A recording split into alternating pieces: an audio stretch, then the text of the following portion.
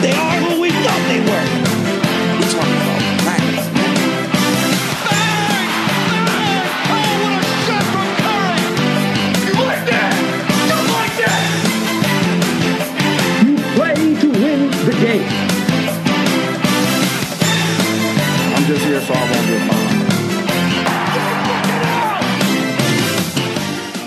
What's up, everybody? Welcome to this week's episode of the Bleacher Banter podcast presented by Bleacher Fan Sports. It's your host, Tommy Buns, here with Sully and Jones.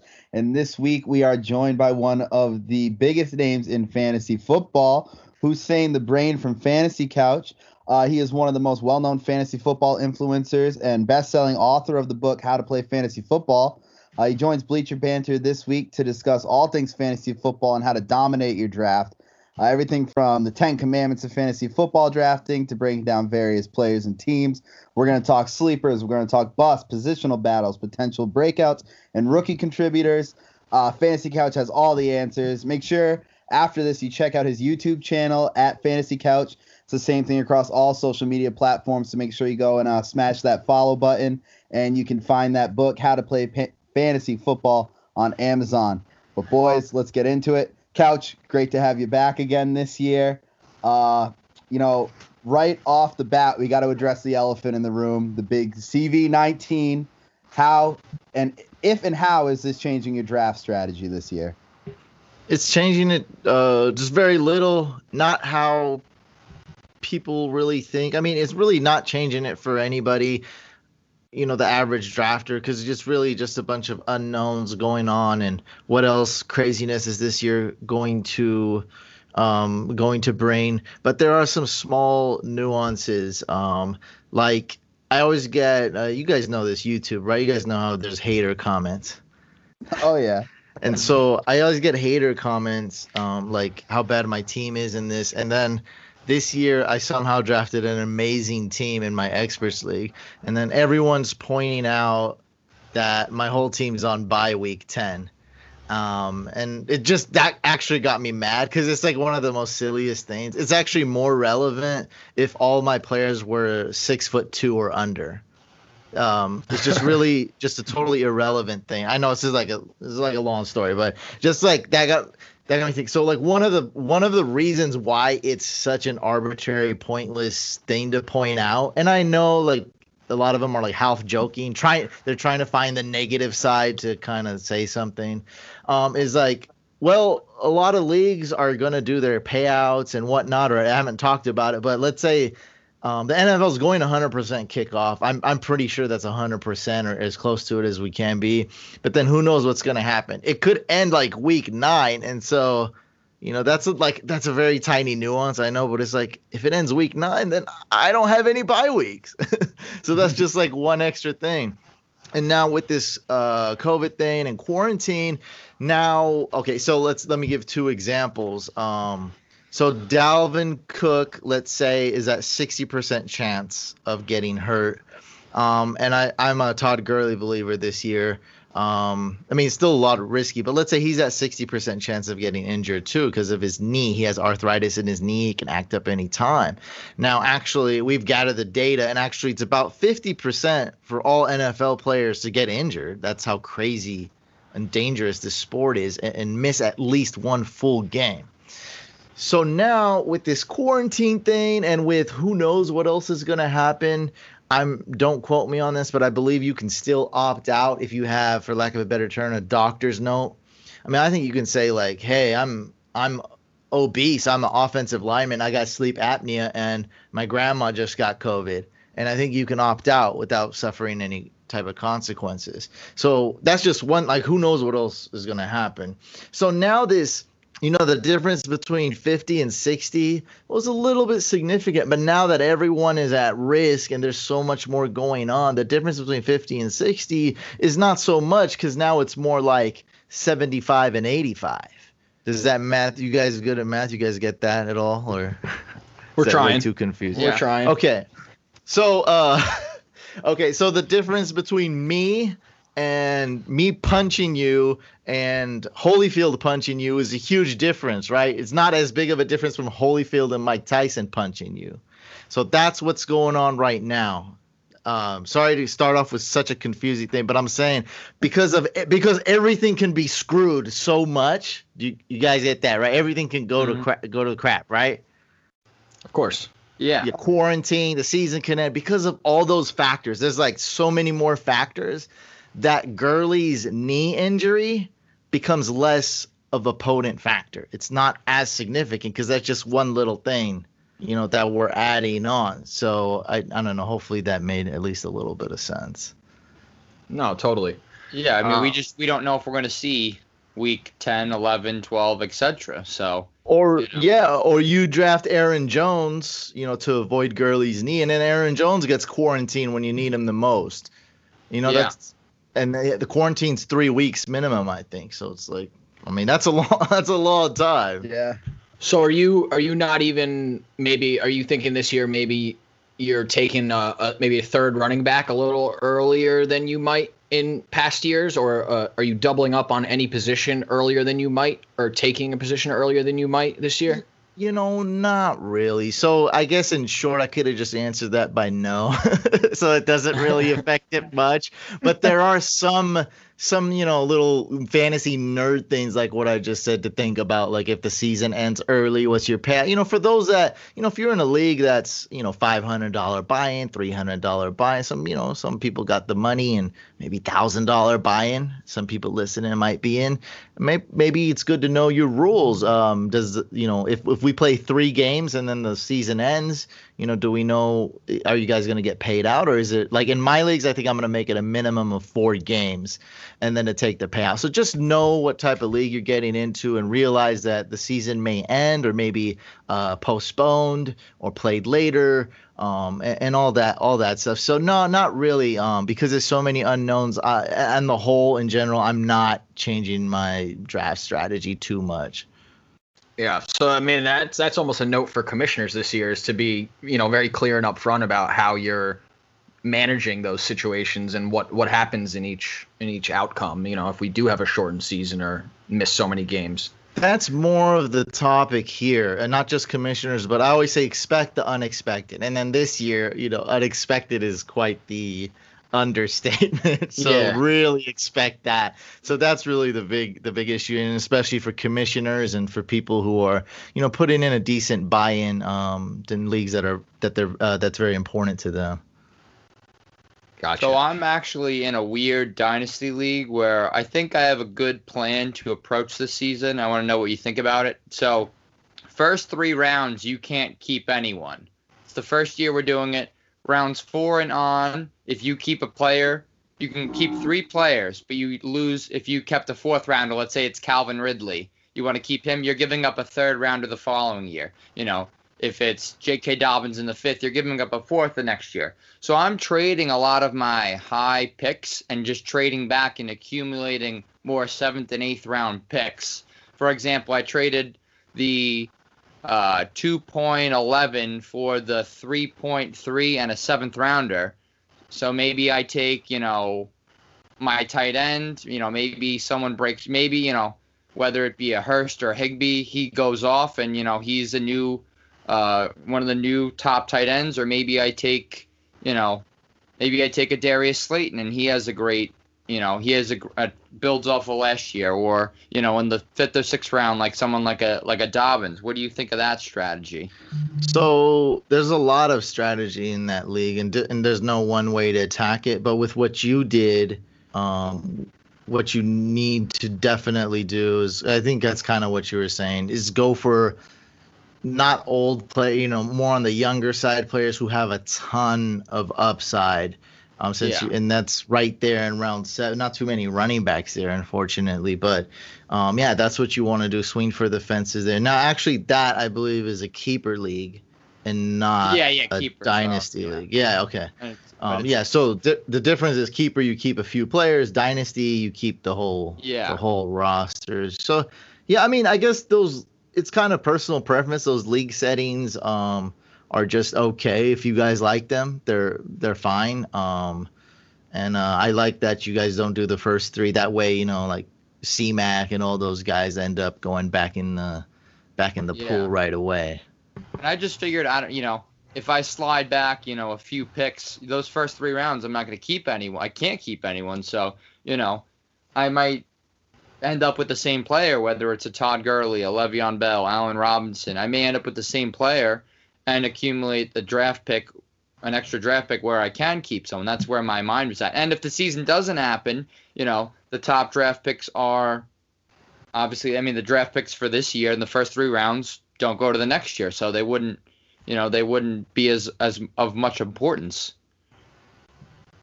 Yeah, I guess depends how you guys are. So you guys' whole thing is done if there's no season. Because what I'm thinking of doing is simulating games on Madden if the season gets canceled. So every Sunday I go on Twitch, simulate it. We do our fantasy scoring. But then there's just one thing I thought of, like all of a sudden hit me, is like I don't think anyone's going to do it because we're so spoiled and used to just taking your phone out and clicking you don't even have to click submit anymore. It automatically submits your lineup. We literally don't have to do anything. Occasional waiver pickup, like 5 minutes, and then or swap a player, and it's that easy. And I don't know if people are going to want to check the stats and calculate it and submit their lineups on time. Be like, oh crap! I forgot to submit my lineup, because we're so spoiled and we're used to this 2-second app technology that I'm being honest. I don't think it's good. Like a lot of people love the idea. I don't think it's gonna take off because no one wants to go back to 1999 where people were cutting newspaper cutouts and calculating this stuff by hand. They don't want to do it. That's rotisserie and baseball shit. Yeah, you guys say you want fantasy football bad. I just don't see it being that bad. Only the top super fantasy nerds would be willing to do that. I just don't see everybody hopping on board. Yeah, hard to get a full 12. I bet there'd be an audience for it though on Twitch and your YouTube channel to some extent. Yeah, it's a cool, for sure. It's a cool thing, a community thing. And I'm saying we can find people that'll do it. But I'm playing with 100, 200 people. I got fan leagues and stuff. I don't know, all 200 people is going to want to be like, yeah, let's do everything manually. I'm like, yeah, absolutely. All right. So I guess we'll hop into some actual draft stuff.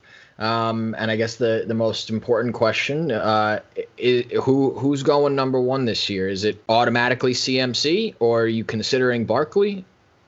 Yeah, I think you should be. I think you should be in the conversation. I think it's more like 1A, 1B. I'm clearly going C-Mac. If it's 1A, if I really had to here, let's say I did 10 drafts, okay, and I had the first overall pick, I'd go with Saquon in 2 of them, maybe 3, because I'm such a huge Saquon fan. But that's, it's really C-Mac it's really pushing it, being a no-brainer and number 1 overall. Yeah, the volume is just there. So if let's say you have 3 and Barkley and CMC are gone, who's your top of that next tier? Is it a Kamara? Is it Zeke? Is it somebody else? Who's your next? The 3 seems like a difficult pick this year, but maybe it's not. It's not as difficult. I think the middle is more difficult. So my guy is Zeke. In full PPR, there is a legit argument for Kamara for sure, but my guy's definitely Zeke.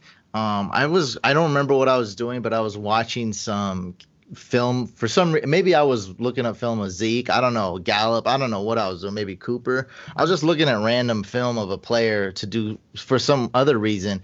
And while I was looking at film, I got to notice how much of an idiot Jason Garrett was. And a lot of people, they love making fun of the Cowboys and posting memes. And so do I. I do that all the time. And so sometimes you want to check yourself, am I just trying to make fun of the Cowboys? And, Jason Garrett's like the number 1 Cowboy to make fun of, hands down. So, I had to check. I'm like, no, this guy's actually a terrible head coach. I feel like they have a good game plan. They make some really good GM moves a lot of times, and they have a good game plan. Like when they stopped Odell in the second half in his first game. I think it was the catch game. The game with the catch, he was balling. It was the catch. That was his career highlight. And the Giants lost, and Odell, I think, was shut shut down. I might be wrong, but I think that was a game. Anyway, Jason Garrett, man, he's like kick a field goal when you shouldn't kick a field goal. He's like stay in bounds when you need to go out of bounds. I mean, it was just like ridiculous stuff. And McCarthy, maybe he's an average coach. And that's fine. What's wrong with being the 16th best head coach in the league? Nothing's wrong with that.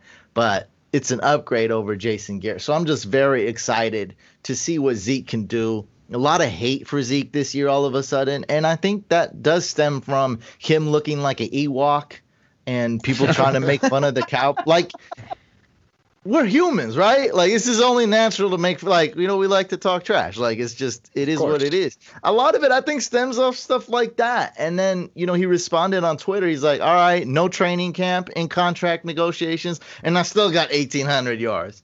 I don't know. That sounds pretty freaking good to me. Yeah. So let's see what he can do with the real head coach who's not a complete joke. I mean, let's come on. Does anyone think Jason Garrett shouldn't have been fired? Like he should have been fired a while ago, right? Of course. 2 years ago. Yeah. This is like common knowledge. This isn't even a discussion. Let's see what he can do with, an average coach, maybe even above average coach. Let's see. So on the converse side of that, do you think that Garrett poses a threat to Saquon in that sense? I don't know. I think some people are just better, like Dirk Cutter, probably not suited to be a head coach. Not bad OC though. Jason Garrett, it's Saquon, man. Give him the ball, throw him the ball. I don't think it's that bad. And the examples I gave you were dumb head coaching decisions, Mm-hmm. I didn't go too much into the podium, which I think matters, but not really. I went into like fourth quarter situations, head coach, like you're not going to tell your guys what to do in the most, 1 minute, 28 seconds. You're not going to tell your guys the right thing to do. Belichick would never do that. Ever. Belichick would find some crazy genius thing and figure out what's going to happen. But Jason Garrett is like, nah, we don't need to huddle. Nobody needs to know that we have to go out of bounds on this play. Nah, they'll figure it out. Like, it's so dumb. Like, so as an OC, I'm just gonna say a wash. He'll probably be okay. Maybe he's a good OC, but he's sure as hell not a good head coach. I guess it's really just, is he better than the Giants' last offensive coordinator rather than is he better than, what the Cowboys have now? Yeah, and what do you guys think? I think I'd say probably. I'm high on Saquon too. I think he's going to be an improvement. I think it's also pretty hard to not improve off what they were last year. I think we'll see something closer to what Saquon was in his rookie year. Maybe even better. We don't know. You don't know how that line will break out. You surely would think it's going to improve, but there's no guarantees, and play calling definitely has something to do with that. So we'll see. But, I agree that there's concern there. Also, I think a lot of public perception, like, people that don't really account for targets and stuff, like we saw in the Throne League how many targets were lost by the Cowboys in both Jason Witten and who was the other? Oh, and Randall Cobb. They had 83 each. So, but people don't realize it's 166 targets lost, and they just look at someone like, oh, they got another talented receiver in CeeDee Lamb. They have those 3 wide receivers now, 3 stud wide receivers. And I feel like people think, oh, they're just going to throw. And, there may not be enough room for Zeke, but Zeke always eats. And there is all these missing targets. And, sure, Blake Jarwin will get some. And sure, CeeDee Lamb will get a ton. But Zeke will probably get more targets as well, too. He'll get his. He always gets a bunch of catches. He'll get his targets. Those other receivers will suffer before Zeke suffers, opportunity-wise. Yeah, like whether Amari Cooper, regresses a little bit, or whether Gallup gets hurt a little bit from CeeDee Lamb. Zeke's still getting the ball 20+ touches every game. Yeah. Speaking of opportunities and numbers like that, targets. One of the things I really want to talk about is, what are some numbers or stats that you use that you think are important that the average fan doesn't really use? Whether it's something like air yards or one of those advanced stats or or even just a regular stat that people don't really put that much weight into? Are there any numbers like that you really look at when you're drafting to kind of find discrepancies? I do look at a ton of stats, and we can go over them, but no, there's really not too many. This thing is basic. I draft with tons of people every day, and they do. I mean, let's say you've looked at every single stat in the world, and you crunched every number, and then you go on the clock, you get sniped, and you auto pick. Like this stuff, like what's the point? So you want to kind of simplify things down, and and so I still want to give you a legit answer. There's some legit stats I look at. So other than the main stats that have direct implication on your fantasy points, which are yards, touchdowns, receptions, stuff like that. I mean, that's pretty much it.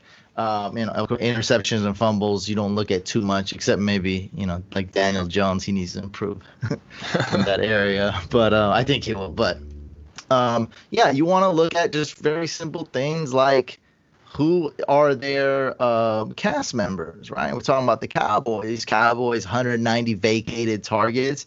Falcons, 250 vacated targets. When you think about guys like Calvin Ridley or, Blake Jarwin or something like that, that's a cool thing. And it never pans out that way exactly. Like, it's not like you're going to exactly get those targets. But when things aren't overhyped, that's when you might be able to get a little bit of value. Example, Juju Smith-Schuster last year. The vacated target stat was overhyped. It became a mainstream thing. Oh, AB's not there, and 2,450 vacated targets will go all to Juju Smith-Schuster, and it didn't quite pan out that way. But the stats I do look at that have an indirect actually they have like the most direct implication fantasy points without actually giving you fantasy points is targets for wide receivers.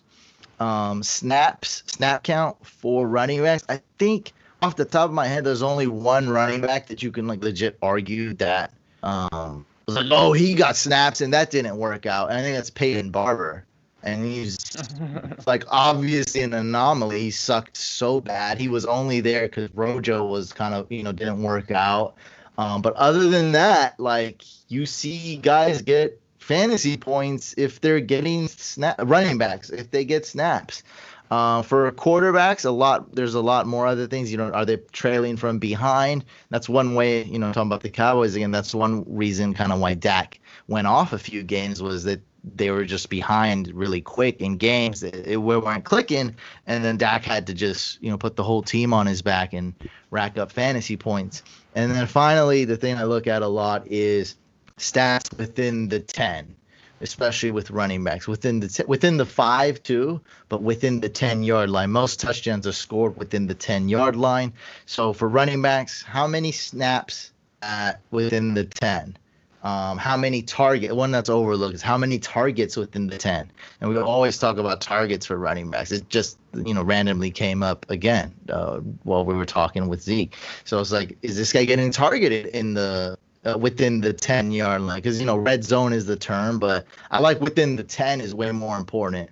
And also receivers, are they getting targets within when the ball's moved and they're within the 10-yard line of scoring a touchdown? Yeah, that's all good at stat. Touching upon quarterbacks too, when you're bringing in like rushing yards to quarterbacks, you have your Lamar Deshaun Watsons. You had a post on Instagram about this a few weeks ago, but who are the guys that could end up being a top 12 quarterback because of rushing yards that people aren't talking about? Someone like Gardner Minshew or Daniel Jones, who were 5 and 6 in rushing yards last year for quarterbacks. Are there any of those guys outside of those two that really their rushing could turn them into a starting level fantasy quarterback this year? Yeah, but it was official last year, right? The era has ended. Phillip Rivers and Brady is going to retire soon, and after those two are gone, it's pretty much who's drafting a statue anymore, right? I think Haskins is trying to get quicker now. Even a big guy like Jameis, who doesn't have a great 40 time, like in real life on the field, just because of how he moves and like how, you know, I know it's weird to call him smart, but when he runs, when he takes off, he is a smart quarterback. He's very efficient. He actually can run too in real life, you know, like in a 40 time, maybe not, but he's actually decent, efficient runner. And so there's just, these guys are going to be what I'm trying to say is every quarterback is mobile now. And a guy like Drew Lock is not going to get you a ton of rush yards, but even him, he got actually top 15 last year and actually fixed that graphic. For some reason, it glitched. It didn't show me. So Drew Lock yards per game was top 15 rushing quarterback last year. And he's not really, you know, a guy to get you rushing yards, but even he's a good scrambler though.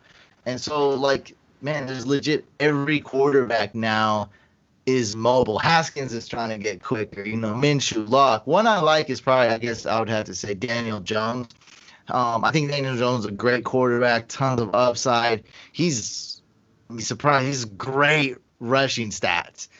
He's just oblivious with the pressure. And he's fumbling, like he's averaging like 1.5 fumbles a game or something. I don't even know why I made that up, but it's something crazy like that. You can't be fumbling that many times. So if he can fix his mistakes, I think his ceiling is super high. And then you got those bonus rush yards. So at what point in the first round do you start prioritizing wide receiver over running back? At what point does the top wide receiver become the better pick than whatever running back's available? So I kind of changed my stance on this because there's so many wide receivers. The wide receiver keeps getting deeper and deeper every year. And so this year, just going off what I just said, the wide receiver is as deep as it's ever been. I would rather just punt wide receiver, those top 15-ish picks, top 15 to top 20, and just go running back. So if Mike Thomas falls to like 8, I'd love him there. You know, so he's the only wide receiver I would consider. I love Devontae Adams. Like, I think he's great, but even him is like, I probably wouldn't consider. Now, the only exception to that is, let's say I got the 11th pick in a 12 team, okay? So if I got the 11th pick, what's my next pick going to be in a snake? The 13th. 13th. Yeah, Oh, exactly. 14. 14th. Yeah, 2. Yeah, sorry. Yes, 14. Yeah, I don't know. I was thinking 13 too. Yeah. So, 14. Okay. So you got to wait 2 picks. All right. So let's say you like Devontae Adams a lot and you love 3 running backs. So in that case, it's totally okay. You're like, look, I'm going to get Eckler, Sanders, Jacobs, or Mixon. I love or Drake. You know what I mean? Like, if those 5 running backs are still available because, you know, some guy took Tyreek Hill, 7th overall, then I might go, okay, I'm going to go Adams just because I really like him. And I know, like, it's just factual. You know, it's just math that I'm going to be able to get one of those 5 running backs. And I love all 5 of those running backs. Now, I probably would rather start, you know, with 2 running backs. In that example, for sure, I'd probably take Jacobs and Mixon, and right there and get that's two running backs I love. One is Jacobs, who's super safe. We're hoping he'll get more targets, and the other is Mixon, who's super risky. But I personally know Mixon. I've worked with him. I know he's an absolute stud. He can just turn it on and be a beast. I do recognize his risk, but this fake scenario right here that I'm talking about is already getting me excited. So I got the yin and the yang, right? You got the risky Mixon, and then you got the safe Jacobs. Absolutely would love a start like that. You can't really beat that. 2 top 10 running backs. How are you gonna beat that in a 12 team? Wait, you work with Mixon? He's on my YouTube channel. It's a video called How I Met Joe Mixon. Don't watch the middle, because watch the first 90 seconds and last 90 seconds. It's cool. We did a private, super secret workout. Private, that's the last 90 seconds. I'm like, wow. When I seen it, I was like, wow. All he did was work on his catching. I mean, like, you either runner or not. Like, you're a natural runner, or you're either a natural runner or you're Trent Richardson. And so most running backs, that's why rookie running backs can you almost always jump in there. And except Rojo, right? every other rookie running back who's good is good day one because they're natural runners. They just got to learn the other stuff, timing, run, like all the other pass pro. Yeah, pass pro is a big one, and that's usually why they take another year sometimes. But yeah, so all they get is learn catching, and it's pretty obvious if you see him in college. He's a natural pass catcher. So this year with all the wide receiver talent, deep, especially the rookies coming in, do you subscribe more this year than ever to as going running back first 3 picks? Yeah, so RB. I don't hate that strategy, but when I really do my drafts, I usually end up taking 2 running backs instead of 2 running backs out of those first 3 rounds. So I don't hate the robust RB, 3 out of first 3 rounds going 3 RBs, but I'd probably rather do 2 out of 3 than 3 out of 3. Makes sense. So with all these rookies, are there so many skill position players taken this year's draft, especially wide receiver. Rookies probably are more prevalent in fantasy this year than any year in past recent memory. Who are your rookies that you like, and who are maybe rookies that aren't being really talked about? Obviously you have the top receivers that are being discussed, but then it gets broken down into who's got the best situation. So who are you really targeting, like in those later rounds for the rookie wideouts, or who's people that aren't being talked about that you're targeting? Just kind of go through rookie wideouts or even running backs. So, yeah, Clyde is the easiest one, but he's probably being slightly overdrafted, if anything. There's a lot of hype. I mean, it's kind of an ongoing joke right now in the fantasy community because I don't know if I've ever seen this kind of hype with any player ever. But I do love him. I loved him at LSU, one of my favorite prospects, and he's just going to be a baller. Like, the ceiling is non-existent. He can legit be a top 3 running back easily. The ceiling is the roof. The ceiling is outer space. The ceiling is way past the roof. Yeah. So, but he's going like. So I'm doing legit. Like, people don't believe me. I do legit like best ball drafts for money in real leagues, like money leagues. This dude's really going 6 overall, and which I don't hate it, but that's how much hype it is. Yeah, and it's we play full PPR, and the Chiefs went up and they got their running back, so that could happen. Everyone knows that though. Everyone knows about Clyde. My favorite. Crazy. I like Jonathan Taylor. He is actually my favorite prospect, and I think he's the best running back in the draft class.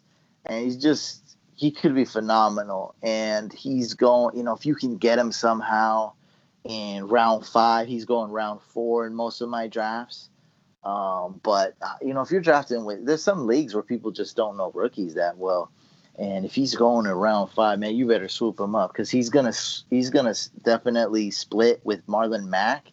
But after they play for a few weeks, Marlon Mack's gonna look like a child compared to Jonathan Taylor. It's gonna be that obvious, and Jonathan Taylor is gonna eventually take over. His measurables are just off the charts. It's insane. He still holds state records in sprinting in New Jersey, high school state records. I didn't even know that. Yeah. Yeah. He's a horse. He looks like a linebacker. I mean, yeah, it's scary. I mean, like you're saying with the people that don't really know fantasy, like they may see him at that ADP, whatever it is, 46 or wherever he's at, and say, oh, don't they have Marlon Mack, and just skip over him because they think, Marlon Mack's a good back. He's been productive, but he is undersized. He is, injury prone.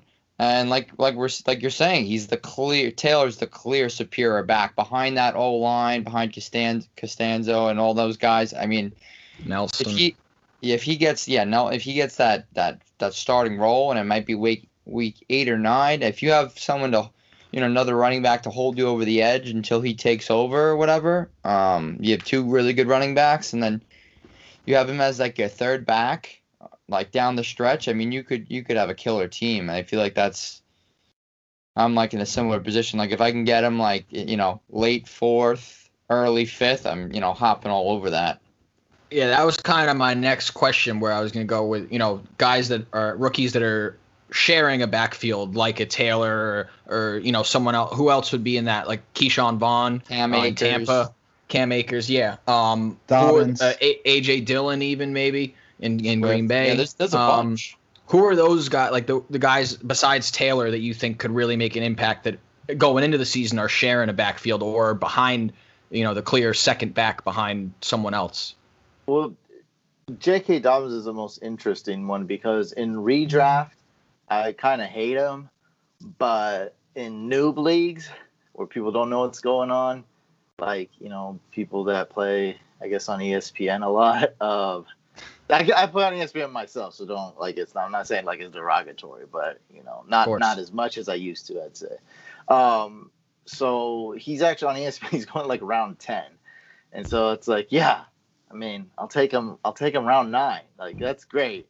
But in leagues with people that are, like, really weird, they'll take him, like, round 6 in redraft, and that's just too early. So it's all about where you can get your guy.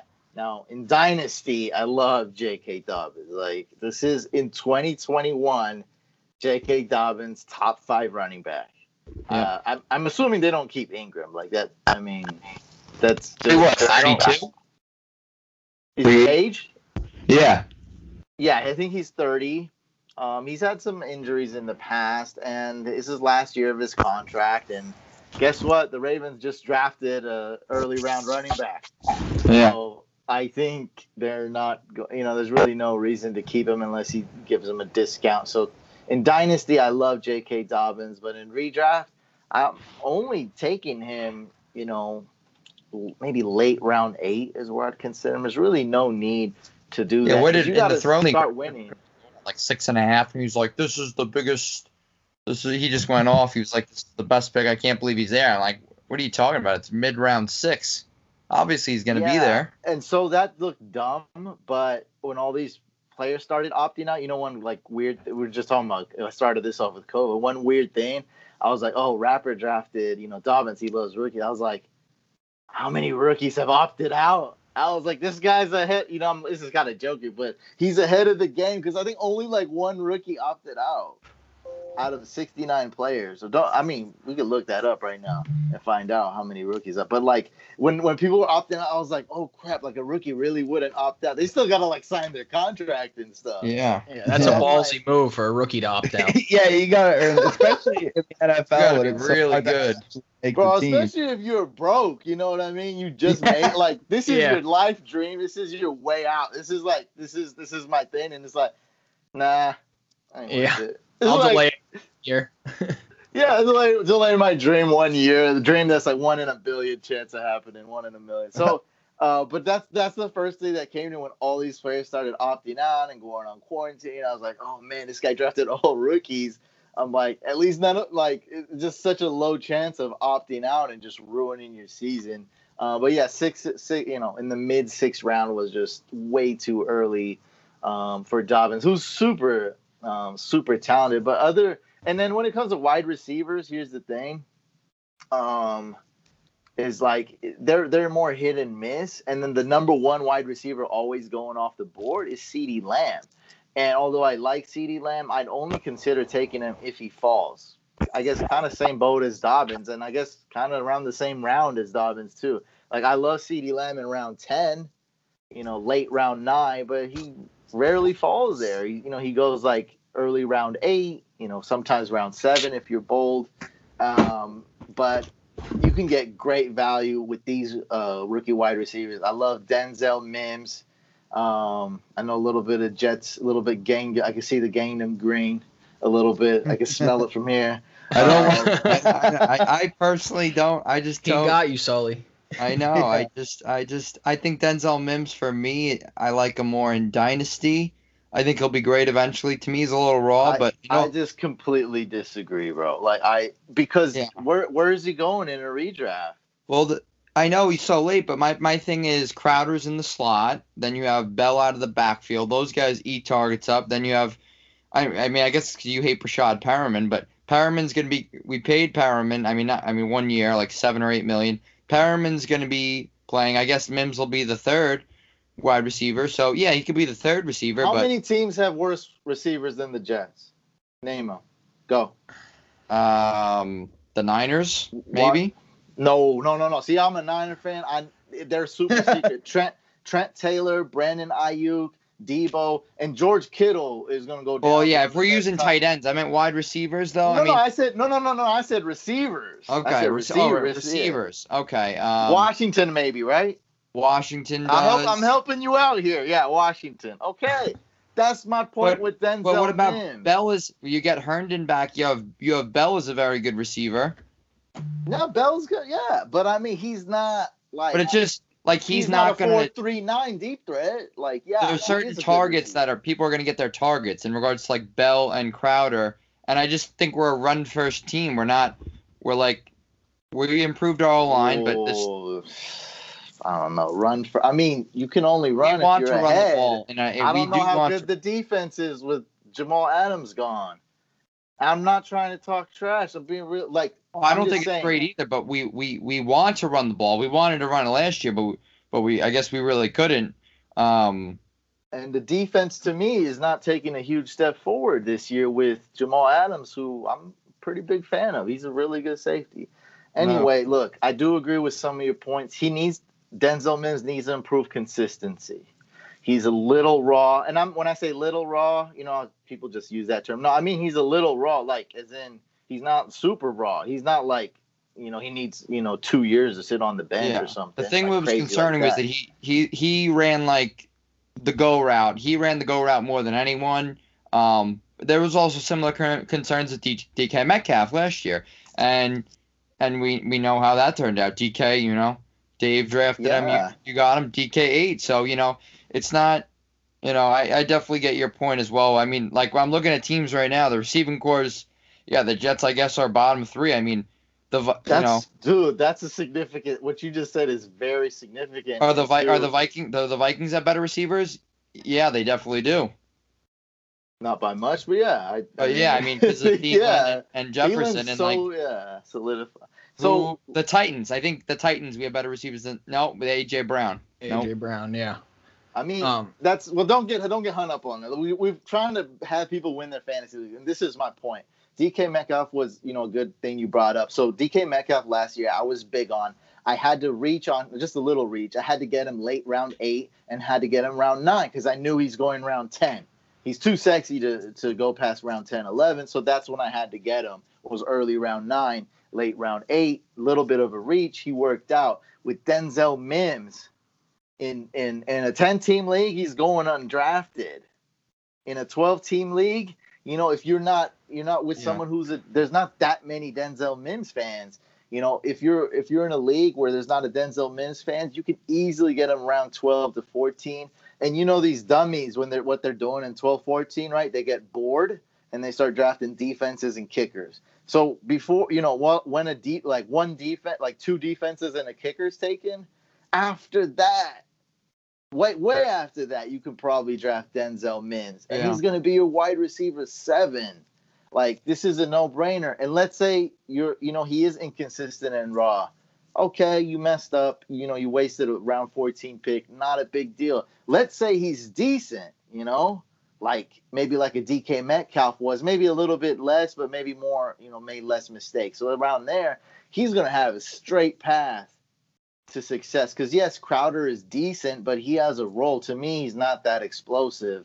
Bell, he's good, but he's not a deep threat. Denzel Mims showed out on Pro Day, and I think he ran a 4.39, which is a little surprising. I think most people found like, damn, he's really that. He's fast there, he's fast here, and if that Jets head coach can do some things and bring the best out of Denzel Mims, I think that's one reason maybe to avoid Denzel Mims. That'd be a head coach. Reason, that idiot. That's a legit argument for sure.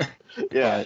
So I mean, I get your point. The risk is completely minimal. Once you get to round 12, and I mean, people really aren't taking them before round 12 or 13. So, So the Mims love is really more about the value you can get on where you're drafting him or where he's available, rather than him necessarily being. That's going to be the case with all. I think with maybe 100% of the people we'll talk about, and especially. this year you gotta just live out. Look, all these guys, all these jokers you guys draft with, they're gonna all make mistakes. They're gonna all be drinking beers. They're gonna all be, making mistakes and panic picking and doing all this stuff. And if you avoid that, you're already gonna be in the top half of your league. And then if you're drafting for value, boom, that's what it's all. You're getting players at value. I mean, if you're in a league that likes to trade, you can always trade them. Don't drink and draft, kids. Don't drink and draft. Don't eat wings. Don't eat wings. Don't get your dirty fingers. Don't get tired. Don't get dirty fingers. But speaking of value, last year we had the big sleepers like Chark, Waller, Eckler. Who do you see as the deep sleepers this year that are really going to break out and make the difference? Yeah, so these are tough, but I got a few for you guys. So for running backs, I actually don't really have any names I'm gonna really put my stamp on and get behind because I just feel like once we're in those mid rounds, they're all gone. But one that I do like is Jerick McKinnon, and here's a guy who can get you 0 points maybe this year, but he's looking really good in workouts. Like he's cutting, he's catching. He's looking like a glimpse of what Shanahan, and that was like the dumbest contract I've ever seen. When he made Jerick McKinnon top 5. Yeah, he was a fourth or fifth highest paid back. What did Jerick McKinnon ever do on the Vikings? Yeah, not much, but I guess one thing I could defend him with. I mean, he got it. What could have happened if he didn't get injured? Some people came at me and were like, "He's gonna get hurt. He's gonna get hurt." I was like, "You don't know anything," and I don't know. I guess some people had a crystal ball and knew he'd get hurt, but yeah, in hindsight, I mean, it still wasn't like too much money, no matter how you chop it. But if he was healthy, I would have been interested to see what he could have done. Anyway, he's looking good. They got rid of Breida, and he's a guy that's going he's one of the guys who fluctuates the most. So he might go round 8, or he might go round 16, round 12. But I would say he goes right before Mims would go, maybe something like that. So he's going all over the place. And if he falls, he's going to be your RB6. That's insane for a guy, that could do some things, or at least, we all play PPR nowadays. At least maybe catch some passes and get some explosive plays. Shanahan likes to go with the hot hand, and he switches it week. If he's I think McKinnon will do good in this situation, he might go for him. So yeah, he's okay. But I guess that's not it's not much of an endorsement, though. I realize the risk with McKinnon. My big one though is definitely Anthony Miller. I think you get him in round 11, and he's your wide receiver. You can pay wide receiver 4 price, and you're getting a wide receiver 2. He falls into that category of people hating on the Bears, people making fun of their kickers. And I mean, Trubisky is he's warranted to make fun of so much. I mean, Does their quarterback choice affect how you're drafting Bears running backs or wide receivers this year? Well, of course, but that's factored in too much into their ADP. So I guess that's why Anthony Miller is going so many rounds later than a guy like Calvin Ridley, or who I can't come up with any better examples. Obviously Calvin Ridley's better, but I mean you're paying much higher price for Calvin Ridley than Anthony Miller with the Bengals, who would be like a 7th rounder. Who's that? I said Tyler Boyd. I'm saying he's a better example of someone who's he's the clear number 2, and he's going in the 7th, 8th round, but you can get Anthony Miller in the 11th. Bengals is too many factors, but somewhat, yeah. There's a rookie quarterback. There's AJ Green's a controversial topic in the sports world, if he's gonna play a game or not. There's so many there, but yeah, I mean you got other guys there, and then people just hate on the Bears. So look, I watch a lot of Trubisky film. I know he sucks. I mean, they're paying Nick Foles. They went out and got Nick Foles. I'm pretty confident they're going to start him. But even if they don't, we've seen and Taylor Gabriel's another guy I've worked with, friend of mine, and he's decent. Like he's a wide receiver that I believe deserves a starting job in the NFL. They got rid of him mainly because of they were paying him a lot. But once he's gone, and I seen Anthony Miller really step up. Now, I mean, there's not that many other than after Allen Robinson. There's really nobody there. Like I guess the tight end. Who's the tight end? The Jimmy rookie. Graham? No, Jimmy. Well, they drafted one. Yeah, they drafted the first tight end off the board. Yeah, they have Jimmy Graham. But rookie tight ends never ever do anything. Rookie tight ends never do anything. That's what I told this guy last year. I fell into the Hawkinson trap last year. It looked good through week 1. A lot of good soldiers fell to that trap. Luckily, I only had him in one league, tight end 2. And that game 1 got me really excited. Of course, we benched him game 1. Yeah, so what good did that do? I thought I was a genius week 1. I was laughing all the time. And then I looked like an idiot for the next 6 weeks. Little did we know the Cardinals defense can't defend the tight end. They're allergic to the tight end. So they were so bad. Close to him. Yeah, they just let him wide open, and we're like, oh, wow, I might actually start this guy. Yeah, that's how, like Gesicki's a guy I love this year, but, him as a rookie, like, he didn't even do anything. Like, it was so bad. Gesicki's last year, was he his second year? I think this is, I think. This is his third. I think so. Gesicki came on late last year. Yeah, he came on after Preston Williams. Yeah, so that I was like Gesicki too. Yeah, Gesicki. I mean, he blinds up in the slot so much on Shane Gailey. He loves his slot receivers, so definitely love Gesicki. I love Gesicki in Dynasty, but now that 2 Dolphins wide receivers opted out, I believe Albert Wilson and Allen Hurns, and Preston Williams actually suffered his ACL in November, and according to my sources, my doctor friend. He's saying that Cooper Kupp's more of the outlier. It's a little bit risky taking a guy like Preston Williams and relying on him. He might be a little hesitant or might re-injure another part of his body because he just blew out his knee less than a year ago. He blew out his knee in week 8. And so with all of that going on, and we know the Dolphins' defense sucks. I think Xavier Howard just got on quarantine today. Just got on the quarantine. Yeah. So. Well, that's not even a factor, but, just adding on to this, they're going to need to throw a lot is all I'm saying. And Gesicki, I absolutely love. Other tight ends to look for, Jonnu Smith, Hayden Hurst, Jack Doyle, Ian Thomas, and I got Chris Herndon here, but I think let's see what Sully has to say about it. I think we disagree with everything about the Jets, but I like other guys. Hey, as a tight end too, why not Chris Herndon? I'm talking about round 16. Round 16. Yeah, why not? I like Jonnu better. I like Jonnu, but I like all the other tight ends but they're going earlier. I think Jonnu's the only one in his where's Jonnu going? Like round 13? Round 11. Oh, round 11, yeah. People are catching on, a little bit. Yeah. I see people I love Hayden. Do you see people falling into like the Gronk trap? With him coming back and being with Brady, although, I mean, most people know that he's mostly going to be blocking, not probably going to be catching a ton of balls. Do you see people falling into that trap, though? I don't necessarily agree with that, but I'm not a guy to draft Gronk, though. So, but why do you say he's going to be blocking, though? I want to know your reasoning.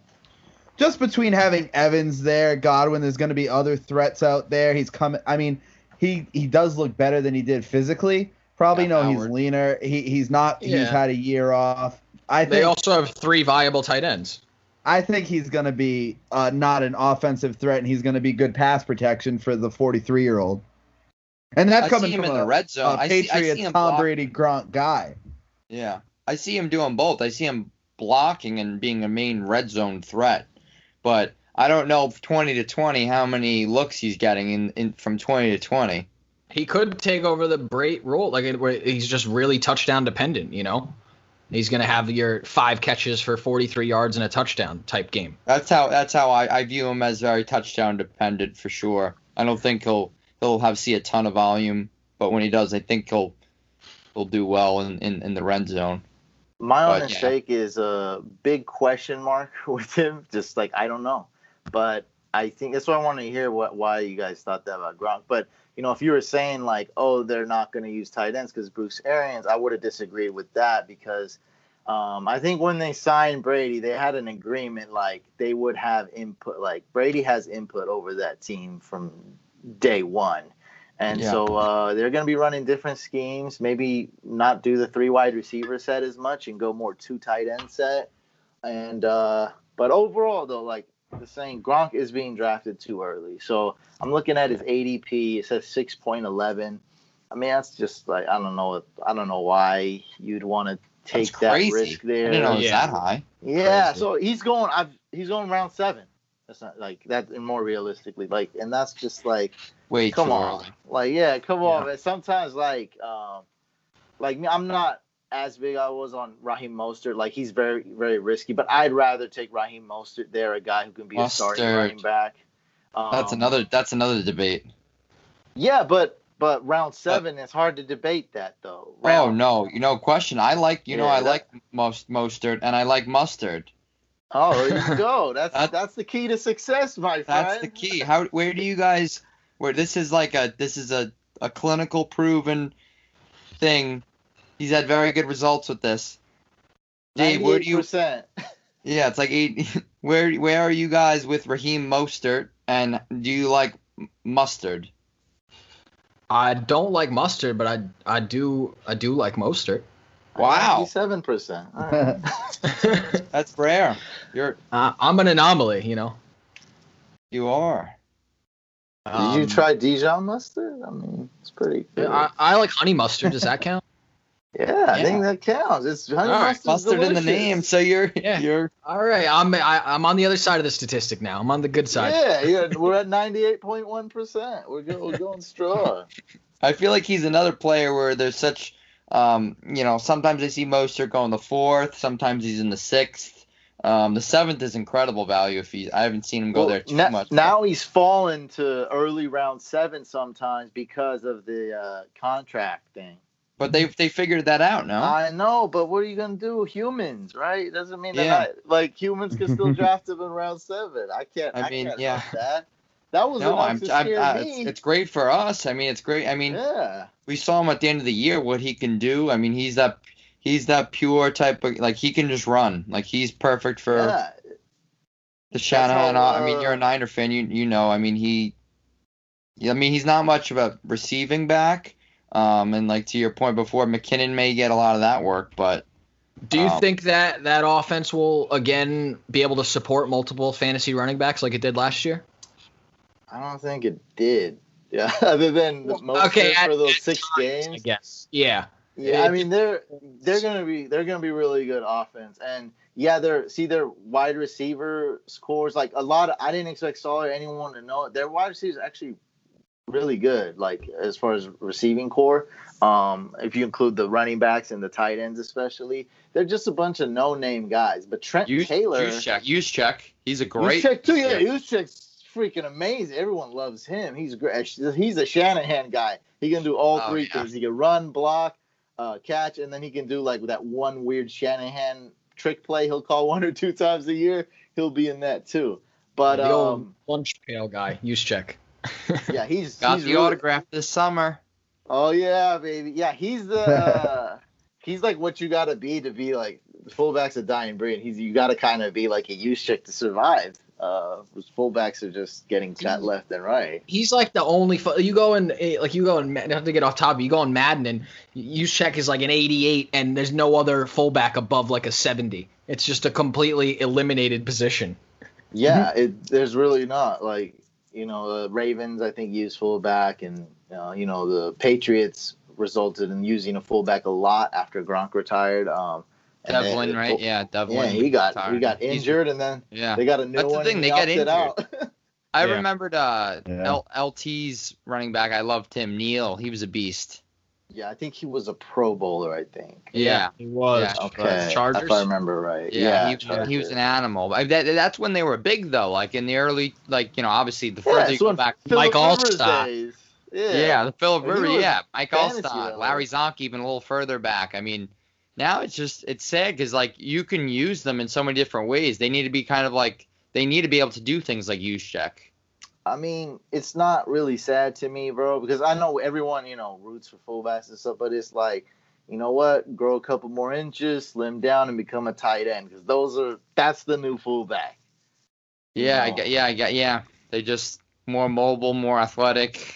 Yeah, like more Gronk, explosive. Gronk was used as a fullback sometimes on the Patriots. And He was. Hernandez was as well. Yeah, I mean, these guys are good. And then, it's like, what do you do? Like, are we running against them, or like, are they gonna do an awesome pass play? Because both these guys can catch really good. So yeah, that's just how it is. You just gotta be a tight end. Just like there's no centers in the NBA anymore. If that position's become power forward, and now it's kind of like become positionless. So it's like, I mean, you just gotta adapt. It is kind of, sports are becoming a little positionless. How do you feel about Alan Lazard as a deep sleeper? I like him a good amount because of where you can get him. And, last year I got burned pretty bad I'm like, look, whoever the wide receiver 2 on the Packers is going to be good. Yeah, MVS and we didn't know who it was, and I was wrong. So neither of them did it, right? It wasn't MVS, and who was the other? St. Brown. He got hurt. Yeah. And they were both. They both did nothing. So I just had a dynasty draft. The other day, Sunday, and the 24th round, the final round, I drafted Equanimeous St. Brown, which I think I was really happy with that pick. Keep in mind, that's round 24, 12-team dynasty. But yeah, Alan Lazard is probably going to be the guy. Equanimeous St. Brown was injured all of last year, and he has some upside, but you really don't want to think he's going to probably be at least rusty or be behind.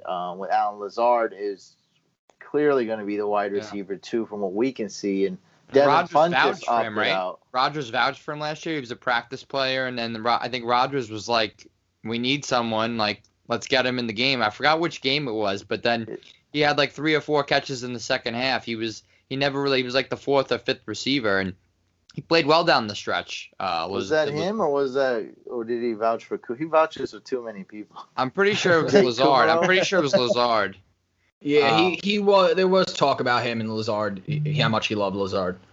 He's a big dude, and he didn't really get much playing time in his career. I think I never heard of him until last year. And so let's see, how he does. No, I do like Lazard, and that's another guy you can get. He's going all over the place, but sometimes you get him round 12, and that's really good. And Funchess had Funchess isn't a great, he opted out though, right? But I'm saying to help his value, those are, a few extra targets, extra snaps for him. Oh, that helps a lot. Like, Funchess had this much chance to become relevant, but that's gone now. So of course, because this is all what we're doing is technically all speculation, projection, and so now that makes Alan Lazard even more solidified as the wide receiver too. How do you feel about Rodgers? I'm a big Rodgers guy in general, but this year, he's going QB 10, 11, 12. He's been left off the top stat I point to. He's been left off the top 100 or left outside the top 10 of the NFL's top 100 twice in his career. And the following year, both times he won the MVP. Do you think Rodgers is being underrated this year, or is he being overrated? Lack of weapons? How do you feel about Rodgers going, 11, 12 quarterback off the board? I have him ranked as QB 11. I got Wentz as QB 12. And I got Daniel Jones 13, Stafford 14. They didn't draft a wide receiver when everyone expected him to. And right now I'm looking at my rankings. The difference between number 6 and number 12 is very, very little. And there's a lot of Stafford believers out there too. And I was just watching him play a game the other day from last year, and I was like, man, he's kind of slinging it. Like he was having arguably his best year of his career on pace for it for the first 3 or 4 games. I don't even like Stafford that much in fantasy, but he legit can be a QB1. He could be a steal of the draft. Like, I see that potential. He's good. I'm a little scared when I draft too many Detroit Lions, though, is all. So I feel like the team will find a way to fall flat on their face. whether it's their Without a franchise doubt. or something. Yeah, I mean they're not quite on the Washington football team level. They have a team. I mean, they're an interesting team, fantasy, the Lions. We had Galladay and Marvin Jones led the league in touchdowns last year, tied. I think they both had 9 touchdowns. And you got Swift and carry on the backfield. Like, who do you think? Do you think those guys can be all viable again, or is someone you think Swift can take over? Hawkinson. I like Hawkinson in year 2. He's a rookie tight end, and he's very talented. Like, it's not like we've seen him that he was garbage. It's just he's a rookie tight end, and he did what most rookie tight ends do. So whether he might step it up year 2 or year 3, but man, they got players. That's the thing. I mean, they're just cursed. Yeah. There's really no other way to. I mean, we seen the Thanksgiving game when some guy who sounded like throw up, like David Blah. David Bloch was the starting quarterback. That was David Blau. Yeah, Blau. He. But I call him Bloch. Wait, didn't they beat the Bears that day? Oh no, they beat him the first half. And yeah, did they beat him? I think the Bears were a complete embarrassment though. Like that. Yeah, that but I'm saying they were. I think they would have been 11-5 or something crazy, like 11-5 and 10-6 if the game ended after 3 quarters, being the Lions. They were like every fourth quarter they just blew. It was like I saw how many games they led in the fourth quarter. Like they could have, their season could have been way different if Stafford was healthy and they were winning close games. But you're right, they're just cursed. I like Stafford this year though. I have him. I'm very high on him. He's a good quarterback. He seems to. Yeah. I feel. I don't know him. I don't know what he's thinking, but he seems to not be like a mopey dude. Like, oh, I'm playing for Detroit Lions. Ugh, I hate myself. Like, he seems to want to play and want to throw the ball around. But my point being, there's not a big difference between my QB6 Josh Allen and QB12 Wentz, and hey, you might even throw Stafford in there. So I originally had Rodgers at 10. But I had to move him down one spot to make room for Matt Ryan, because Matt Ryan, he wants to play really bad this year, and this is an even year. It's 2020. I was just going to say the even year. Yeah, it's an even year. He's ready to go. He's been working out with Hurst. He's pissed. These teams, man. You know what they're talking. It's just my theory. You know what they're talking behind the scenes. Well, most talk is behind the scenes, but they're like, look, man. This COVID thing's happening. People are going to be opting out. People are going to be quarantined. There's going to possibly be teams that have to forfeit this year. There might be an asterisk this season. I mean, we don't know, but teams like the Falcons, teams like the Steelers, Niners, all these teams are like, none of you sons of better opt out. We can actually win a freaking Super Bowl this year. Don't party. Don't catch COVID. Say goodbye to your families. Whatever. Sacrifice it all. Put it on the line. Don't interact with humans other than us. If we're the healthiest team could win a Super Bowl. It's that crazy. It's the true. Healthiest team could possibly win. I know that sounds a little bit like crazy, but this is the most craziest year I've seen in my lifetime. So it's like, that literally can happen. The Falcons literally can win a Super Bowl. So all I'm saying, and of course the Ravens too. Like, look, none of you better opt out. We want to win a Super Bowl. Lamar Jackson hasn't even won a playoff game. He's pissed. So yeah, I wonder if teams will. I wonder if teams will start to set up a bubble. Like, we get a couple weeks into the season, players are testing positive left and right. I wonder if teams will set up like their own bubbles and just say, hey, we got this 5-star hotel. You want to stay here? We strongly encourage it, but let's get this done. What about if it's between your teammates though? Like, that's true. Obviously you test them beforehand. You got a bubble for the crappy players and special teams. You got a bubble for see, that's the thing. That's the problem with football. It's not in basketball. You got 10.5 players and a few coaches. 50, 53. Google, if anyone's on the computer right now, Google how many players travel to an NFL game on a team. It's like 180 per team. Now they're probably gonna find a way to cut. Yes, but staff, it's 100 something. What the hell? Crazy. No, it's more than bro, because there's a trainer, there's a physical. No, trainer, 100 like, something. I'm saying. Oh yeah, it's closer to. They 200. say- Yeah, 100 something. Well, So, according to Bleacher Report, that every team averages 185 passengers per road trip. Ooh, that's that's a big crazy. bubble. can't bubble that. See, the Yeah. bubble works so good when it's 20 people. That's not like we can have a dinner and you can hear me talk. 180?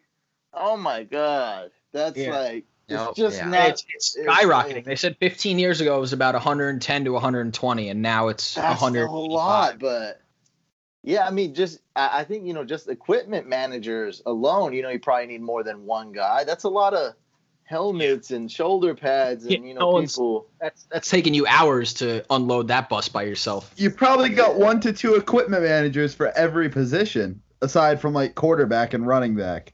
You know I what I don't mean? know if it's that much, but it's something because I remember like on the Niners, there was this dude who had like a shell on his helmet. It looked like 2 helmets, and they even did a commercial about it. But yeah, you got to make sure to put that dude's like helmet on top of his helmet. I don't know what that was about, but like you gotta know all that stuff. Like Kamara has the tape on his thing. You gotta have that ready to go. Who's got shoes? Because we always see it every year. We like the guy loses his helmet or doesn't.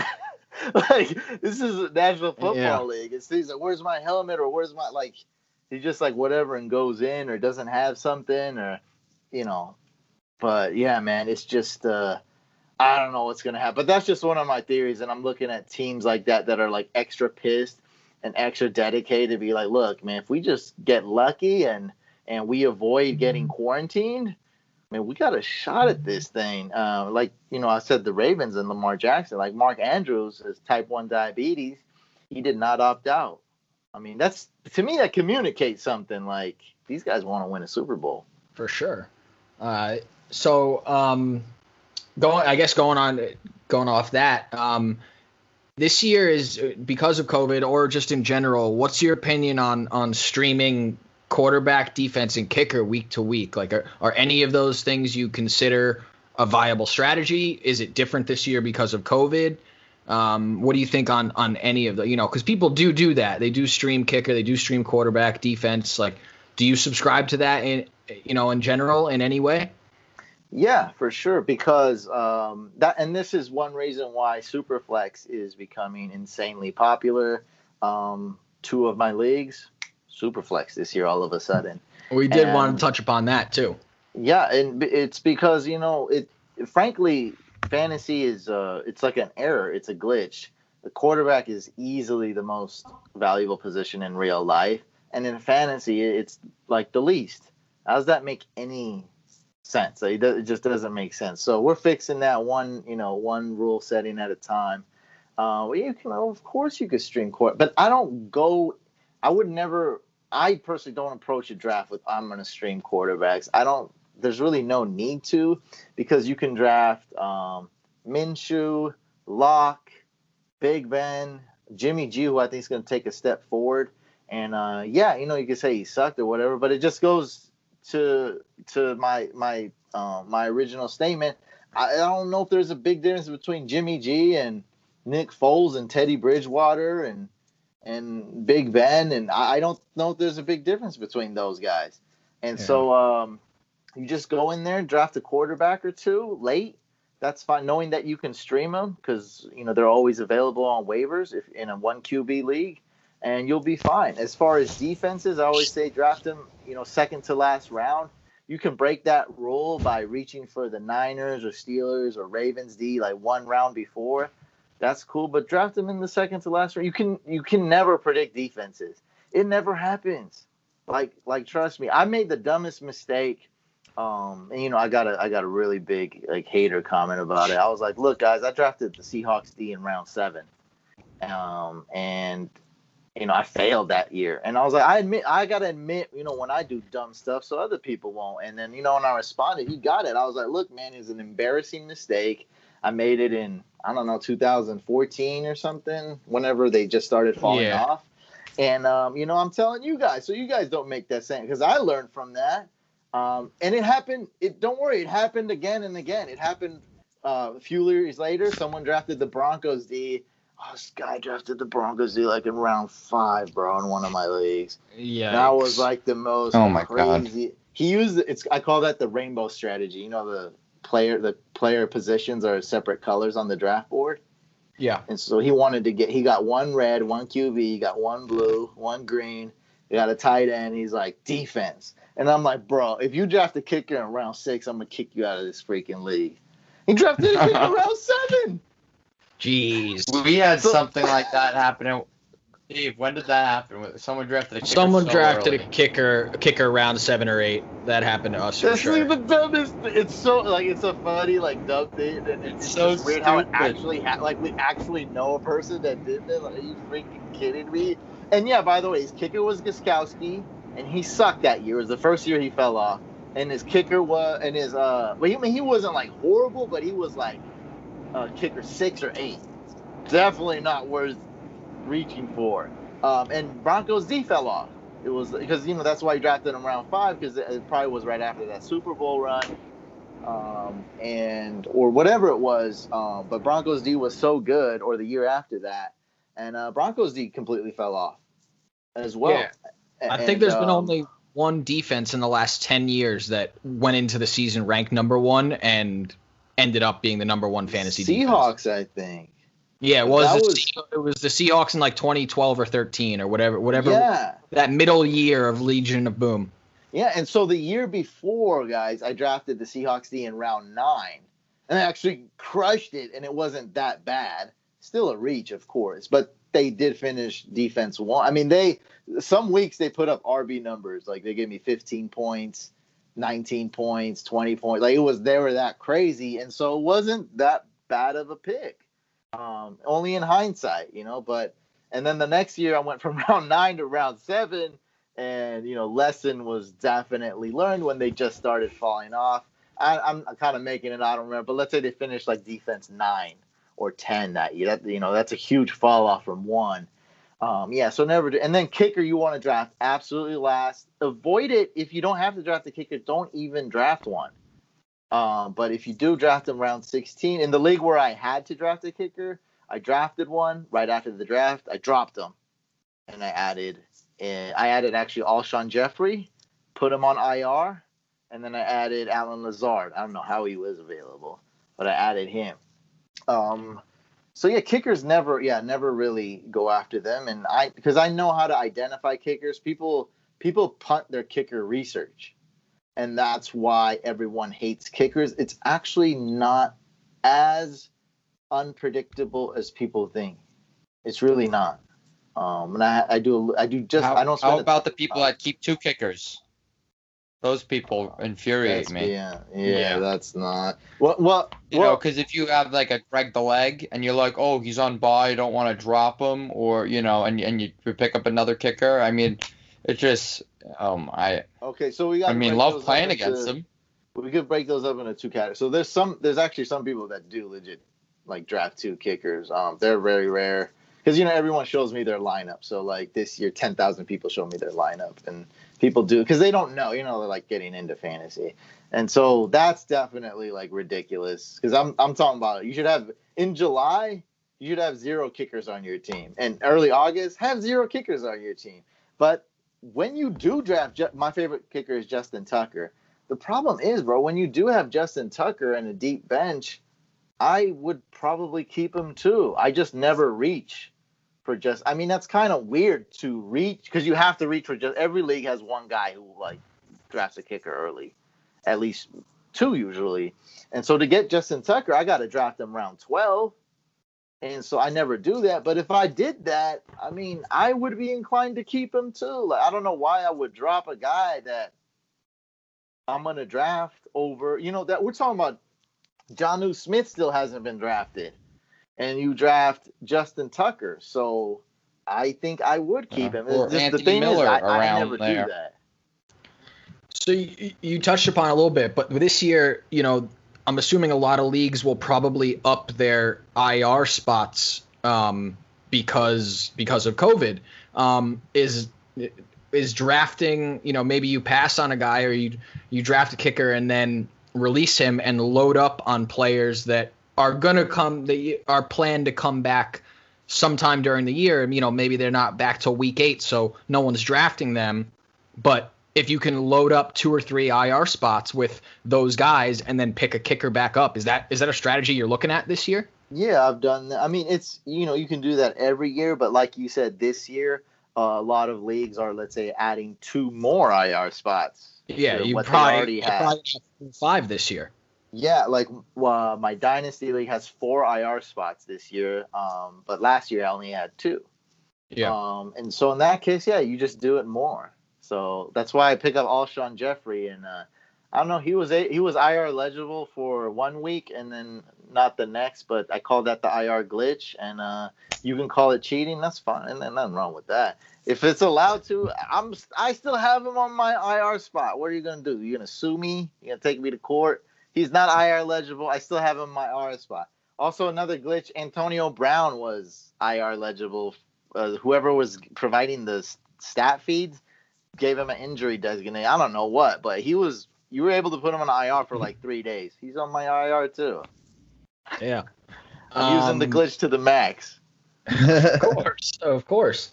How much count do you put into doing mock drafts beforehand? How important do you think they are? Is it something you do a lot of? Do you do 100, or do you just kind of ignore them? What's your opinion on mock drafts for expert players and beginners? That's very important, man, because the number one thing with mock draft is to get comfortable. And I would say 9 out of 10 people are not comfortable when they're if they're not like necessarily prepared. So if I just was like, boom, you're drafting for your big money league right now, you get anxiety, I should have printed out my cheat sheet, and you would, because of all that, just because you're not calm and you're off your game and there's so many distractions, you're going to probably screw up. Doing mock drafts helps you prepare. It just mentally, you're so much more calm. If you're not, every pick is going to be a snipe.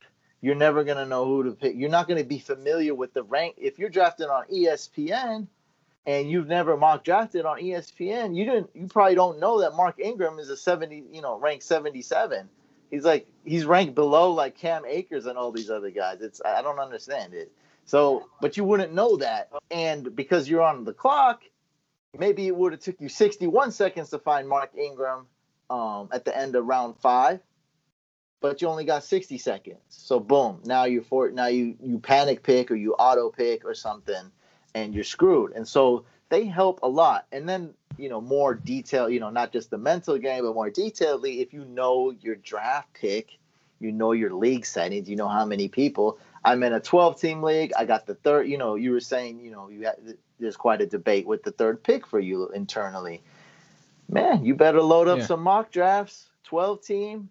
Have the third pick, do several. Maybe take Mike Thomas one, maybe take Kamara one, maybe take Zeke one, and then rinse and repeat. And now, if you want a super tip, for people who are scared and and can't handle this, I get it. It's okay. You guys don't have to do it. Do 2 mocks at once, or live stream it. Do a Zoom call with your buddies. That way you're preparing for distraction. Look, man, if you can nail 2 mock drafts at once, you can do 1 at once. And try some with the timer. If you can do 30 seconds, don't do it. I mean, why would you? That's the thing with this is the downside of mock drafts. It takes too long. That's it. Yeah. So do it at 30 seconds. Yeah. We're in the Discord. I don't know if you saw in my Discord. We're figuring out ways to put an 8-second and 10-second timer, and boy, it's fun as hell. Yeah, I saw that. 10-second on Sleeper, right? Yeah, dude. I've seen people fart longer than that draft. That's how fast. I mean, you hop on, and, bro. 10 seconds, crazy. Bro, yeah, that's fast. You in round 5, 6, and but 7. But it'll definitely. That's like those guys playing chess in the park with the fucking clocks back and forth. It's with everything in life. But yeah, that's the number one example that comes to mind. It's with everything in life. It's if you're preparing for some kind of competition, how are the lights? Is it bright lights? Well, let me turn the lights on. Let me get ready for game day, right? I got to get ready for anything. So, maybe you guys aren't live streaming when you're drafted, but do a Zoom draft with two of your buddies. Get used to people talking. If you're doing a Zoom draft a lot of people are this year, or they used to do live in person drafts, or whatever. If you're having some kind of draft party, whether it be virtual, in person, you can practice by doing a Zoom draft with 2-3 people and talking, because you got to get used to that trash talk and those distractions. And some of us have done that for years and don't necessarily got it, but that's just another way to prepare. And why take if you're doing, this is the biggest mistake, if you're doing a draft and it's 60 seconds. Why would you have a mock draft that takes 90 seconds per pick? Like, that's just dumb. Have it set to 30 seconds, do them fast, get used to it. If you can nail it in 30 seconds with no problem, and you just, it's like second nature, then when the clock is 60 seconds, you can spend 30 seconds talking trash. I can talk trash for 30 seconds, and I'm still cool because I know I can get my pick in under 30. See, now you're ahead of the game as opposed to being behind the game. We just did a 20-team draft, bro, and it switched to 20 seconds a pick after round 5 or something, and some of the people couldn't handle it. Just crumbled under the pressure. Oh, by the way, I got my camera on. I'm doing a YouTube video. Oh man, and I was trash talking. I'm like, bro, I was taking a piss and coming back. I mean, you ended up with a great lineup in that draft too. I saw that on Instagram. You got quite the team. Yeah, I love that team. I think it's okay. I think I did very well for the 19th pick. I didn't know 19th pick would be that hard. Is that the one where you got sniped on Miller? No. Is that the same one? No, I think you guys might be talking about that one. That one I killed it because you got Godwin, you got Minshew. that one you killed. Oh, you guys think I think I did good. I think I did really good for the 19th pick. But yeah, I did that. That was it though. Yeah, that's the one where I got Godwin and Kelsey, I think. Yeah, punted RB. Yeah, Kelsey. Yeah. Third. Yeah, that was good. But anyway, yeah, a lot of people couldn't handle the 30-second timer. They're like, oh, I don't have a quarterback, or I don't have a tight end, and they were panicking. I was like, what? You guys never did a 30-second mock? Like the day before, I don't know if you saw. But the day before, we did like 10 20-team mock drafts. We were going insane. Like, everyone was like, I'm so used to the 20-team mock draft. Like, that's what I did. And guess where I drafted every time in the mock draft? What position I drafted at? 19. A 20-team draft is so crazy. That's why I do it, though, because it's, you don't want the same boring content. All right, guys, 1 QB, 2 running back, 12-team PPR mock draft. Let's go. And, it's like I get bored of it, and I'm always trying to, throw in a curveball or just do something different for my brain, for myself, and also for the content, because I film all my drafts. Yeah. How important, building off that, how important is it to have for your next pick, multiple choices available and, kind of know where you're going to go no matter what, or to take it even a step further and have, kind of an idea of where you want to go 2 or 3 picks ahead, just kind of looking down your rankings or something. Is that something you're trying to do, especially as you get into the middle and later rounds? It is smart. And so if this was, I call it a Let's Draft video where I draft and film. So if this was a Let's Draft video, this is the part where I look in the camera, I'd lecture everybody about doing exactly that, and then 1 second later, I'll get sniped and panicked. So this is, yes, you definitely want to do that 100%, but we're all human. And Solly was talking about the part where Anthony Miller got sniped was a big snipe, and it hurt me, and I had nobody else in queue. I pulled because that 60. It was a 60-second timer, which to me is very slow because I'm used to it. So I was able to recover, but I really for 20 seconds, I had 0 players in my head. But I think, after 20 seconds, I was like, look, calm down. You just got the snipe of the century. Get your pick. And that's going to happen to us. If we do 2-3 drafts, sometimes you're going to be like, oh, crap, this snipe really hurt me. Having players, 2 is good. 4, 5 is good. Even 6, around there, 2 to 6, I'd say. Have them ready. And you know what? like what just happened today. I don't know. My internet's back, by the way, but yeah, my internet went out. Like, so weird. Like, so many situations where you should just queue up players. Something happened. Someone had a glitch on their sleeper app or something, and it autoed for them the other day. And they're like, well, thank God I had the queue, and it drafted the player I wanted. Or they may not have put much thought into it, but that was definitely a player they were targeting. Like, well, at least it drafted, a wide receiver that I like, and I needed wide receivers instead of a quarterback at the top of the list. And I already drafted a quarterback last round. Like, I already have Kyler Murray, and the auto pick, picks Aaron Rodgers. You'd be like, well, what the hell, man? It's, round 7. Like, I didn't want a quarterback in round 7. I already reached for one.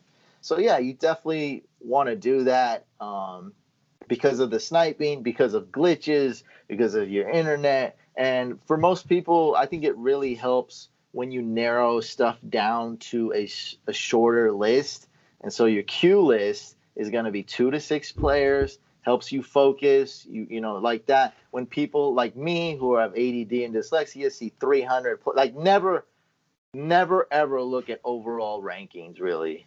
I mean, if you have time and you're, in the 20-team league, you got like an hour before your next pick. Like, you can do whatever the hell you want. But I'm saying, like, if you're trying to focus and get your plays, you don't need to be looking at overall. Like, that's totally pointless. It's stupid. And plus, like, rankings in general kind of suck. So just look at, okay, I need a running back, wide receiver, or tight end, not quarterback. Well, you don't need to be looking at overall. Just look at those 3 positions. Whatever you can do to minimize distractions and minimize lists, and queuing players helps with that. Yeah. So then even between, once you have that queue, organizing them in the specific order within the queue is just as important to protect yourself, like you said, against auto drafting, if internet technical difficulties, stuff like that. So it's not only grabbing them into the queue, but organizing them once they're there. Do them if you have time. And most of the time you do have time. So yeah, I'm going through, I go like this. I go running back. I like 4 running backs. Click, click, click, click, click. Wide receiver, I only like 2. Click, click. Tight end. Nah. So now I got 6 players. Oh, there's still 7 picks until my turn. Yeah. Organize them. For sure. Yeah, now, I just went through all my possible targets, right? Because usually, 7 picks, queue up 6 players, you should be good. You won't get sniped there. And yeah, just organize it. And it helps you focus and calm down. Doing stuff like this is how you avoid these panic picks. Absolutely. Yeah.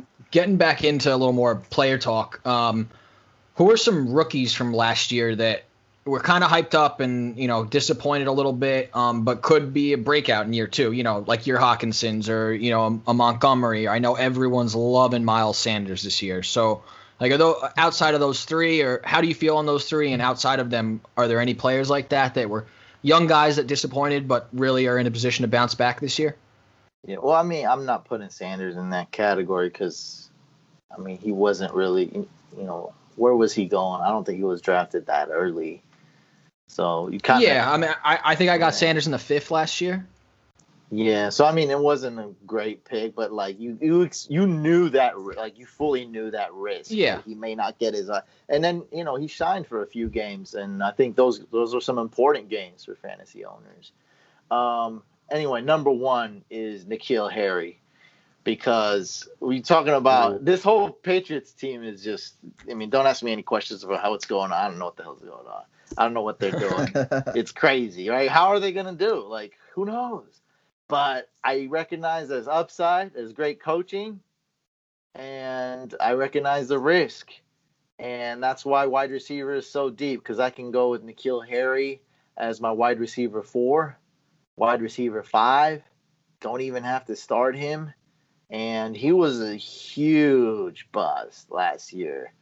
And I think this year he's got a ton of upside, man. Like, who else, other than Edelman, who I like who else is really going to step up? Someone's got to do something. It's going to be rough. It's going to be rough. Yeah, but, the defense is going to take a step back, too. So, theoretically, they're going to need to throw the ball more.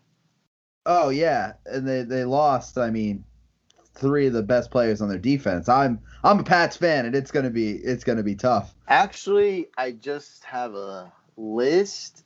This is weird because I'm doing like this special project. So just for you, I have a list. Danny Shelton left in free agency to Detroit. Edge, Kyle Van Noy, free agency to Miami. Jamie Collins, outside linebacker, free agency to Detroit. Inside linebacker, Landon Roberts to Miami. Deron the Closer Harmon, free safety, traded to Detroit. And this is the biggest one, I think. Dante Hightower opted out. Yeah, opted out. Yeah. The defense. Yeah. He's super. Even I don't think he's like. People respect him, but I still think he's underrated. He's that good. And then Patrick Chung. Yeah. I mean, basically everyone except Stephon Gilmore. Yeah, Stephon Gilmore and then the McCourties. But it's the defense is going to be rough. They're going to need to be putting up like 24, 28 points to win games. So that's why James White they will be throwing the ball. Well, that's the thing too. How do you go about those running backs? Because you have James White, you have Sony Michel, you have Burkhead. It's like you've got such a deep backfield there, and they just signed Lamar Miller. Yeah, they just change running backs in and out. You don't see one guy getting 80% of the snaps. So how do you go about those running backs? Well, I'll tell you, as a human, I am flawed. And although we should never, ever draft a Patriots running back, I did draft Damian Harris a couple times.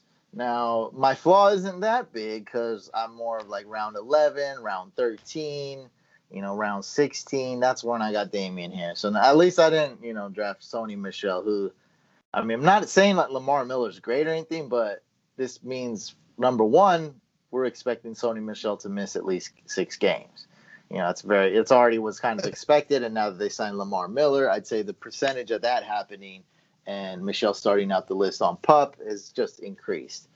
And so, yeah, man, other than James White at good value in full PPR, you probably should always just avoid Patriots running backs. They'll screw you 9 times out of 10. And sure, yeah, you might land that LeGarrette Blount, who gets all the touchdowns in the world. Or you might land what's supposed to be LeGarrette Blount 2.0. That was, I think, Mike Gillislee. Oh, yeah. Yep, wow. total bust. That name. Yeah, total guess what all the fantasy sites put after they went Mike Gillislee hyphen, and then they said he will play LeGarrette Blount role, expect 8,000 touchdowns. That didn't happen. Oh, I forgot about him. I took him in the draft. I did. That's what's – dude, like he was I had to think like for half a second what his name was. I just remembered I was supposed to be LeGarrette Blount 2.0. And he was lightning in a bottle for that 1 year. Yeah, but he was like a slow fullback. He got a couple times. Then he's like, you know what? You're on by week 5. I think he's on the bench. he didn't even play. Yeah, no, he was literally like not even suiting up. And aside from that, I think I had him, and I was like. Aside from that year, LeGarrette Blount had like 20 touchdowns. There's no Patriots running back who goes out and gets more than 6 or 7 touchdowns in a year. It's like you never know. It's one guy goes off for like 3 a game, and then he won't be used in the red zone for the next 6 weeks. I swear, bro. When pretend there's 10 of us on this call, the moment that 9 or 10 of us say that exact same sentence, someone will go and get 20 touchdowns. That's guaranteed. Exactly. Yeah, no, that's guaranteed. Now that we said this, but I mean, I mean, who? Because that's I don't like. It sounds like a very, very like easy analysis you just gave, but to me that's like a bold statement. Like you're telling me what Patriot running backs are gonna do. God, I don't know what the hell they're gonna do. I have no clue. That's what all I'm saying is Sony Michel probably will start the season on PUP and miss games. Other than that, man, I don't know what the hell. And James White, I'd say he's got a pretty secure role. They're down back. Catching back. We really seen him shine in the Super Bowl when they were trailing, and he was one of their top receivers. So I guess building on that, who are other guys that are really being talked about or taken in the first? Let's go first like 3 rounds that the general fantasy community likes that you're just out on this year. players you're avoiding for whatever reason. But guys going in generally in the first 3 or 4 rounds that have some hype, but you're staying away from completely this year. Yeah, so I'm avoiding Dalvin Cook, and not even that strongly, but I'm ranking him a few spots behind just because we're adding on so many different variables here. Yes, I know it's nearly impossible for him to hold out. I get that, but I always have, some people say I have conspiracy theories with fantasy football, and actually I think all of them have been right. I said Josh Gordon's not at training camp because he's relapsed. And that sounded very kooky, by the way. They're like, come on, bro. Like, he just needs time. Yeah. Like, no, we know he was doing drugs. Like, let's just, that's why he wasn't at the Browns game. And that's probably why he went up to Bill Belichick looking all messed up. And that's why he probably got cut and be going on the Seahawks. Wait, what the hell were we talking about? Oh, Dalvin Cook. Okay. So, look, I could be wrong on this, but if you just factor in everything, look, it just makes the percentages go. It just makes it bad. Dalvin Cook is. I'll just ask you guys, who do you think? Just be honest. Who do you think is the most injury-prone round 1 player in fantasy? We got Chubb, Saquon, C-Mac, Mike Thomas. It's probably Cook. I mean, if you want to talk about Kamara from last year, but that's just 1 year. Yeah, it's just 1 year. Cook is just 1 year of healthy. He's been hurt every other year. Dalvin Cook hasn't. He didn't even finish this year, though. He's never been healthy. Yeah, okay. Well, majority healthy, at least. He balled out last year. Majority healthy.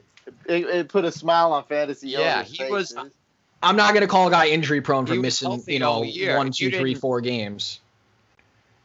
But, Wait, who are we talking about? Who's that? Cook.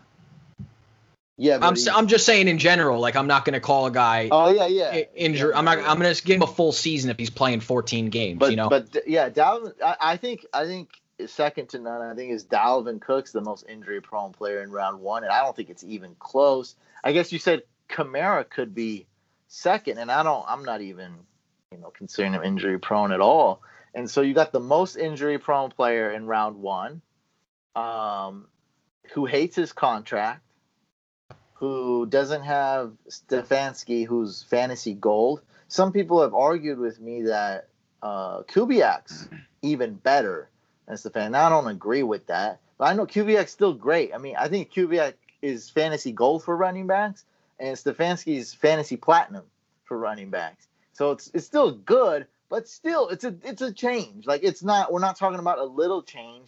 We're talking about a change that adds more variables, adds more worry, however you want to put it, more risk, is actually the best way to put it. So he doesn't have Stefanski. They don't have Diggs. They got Jefferson.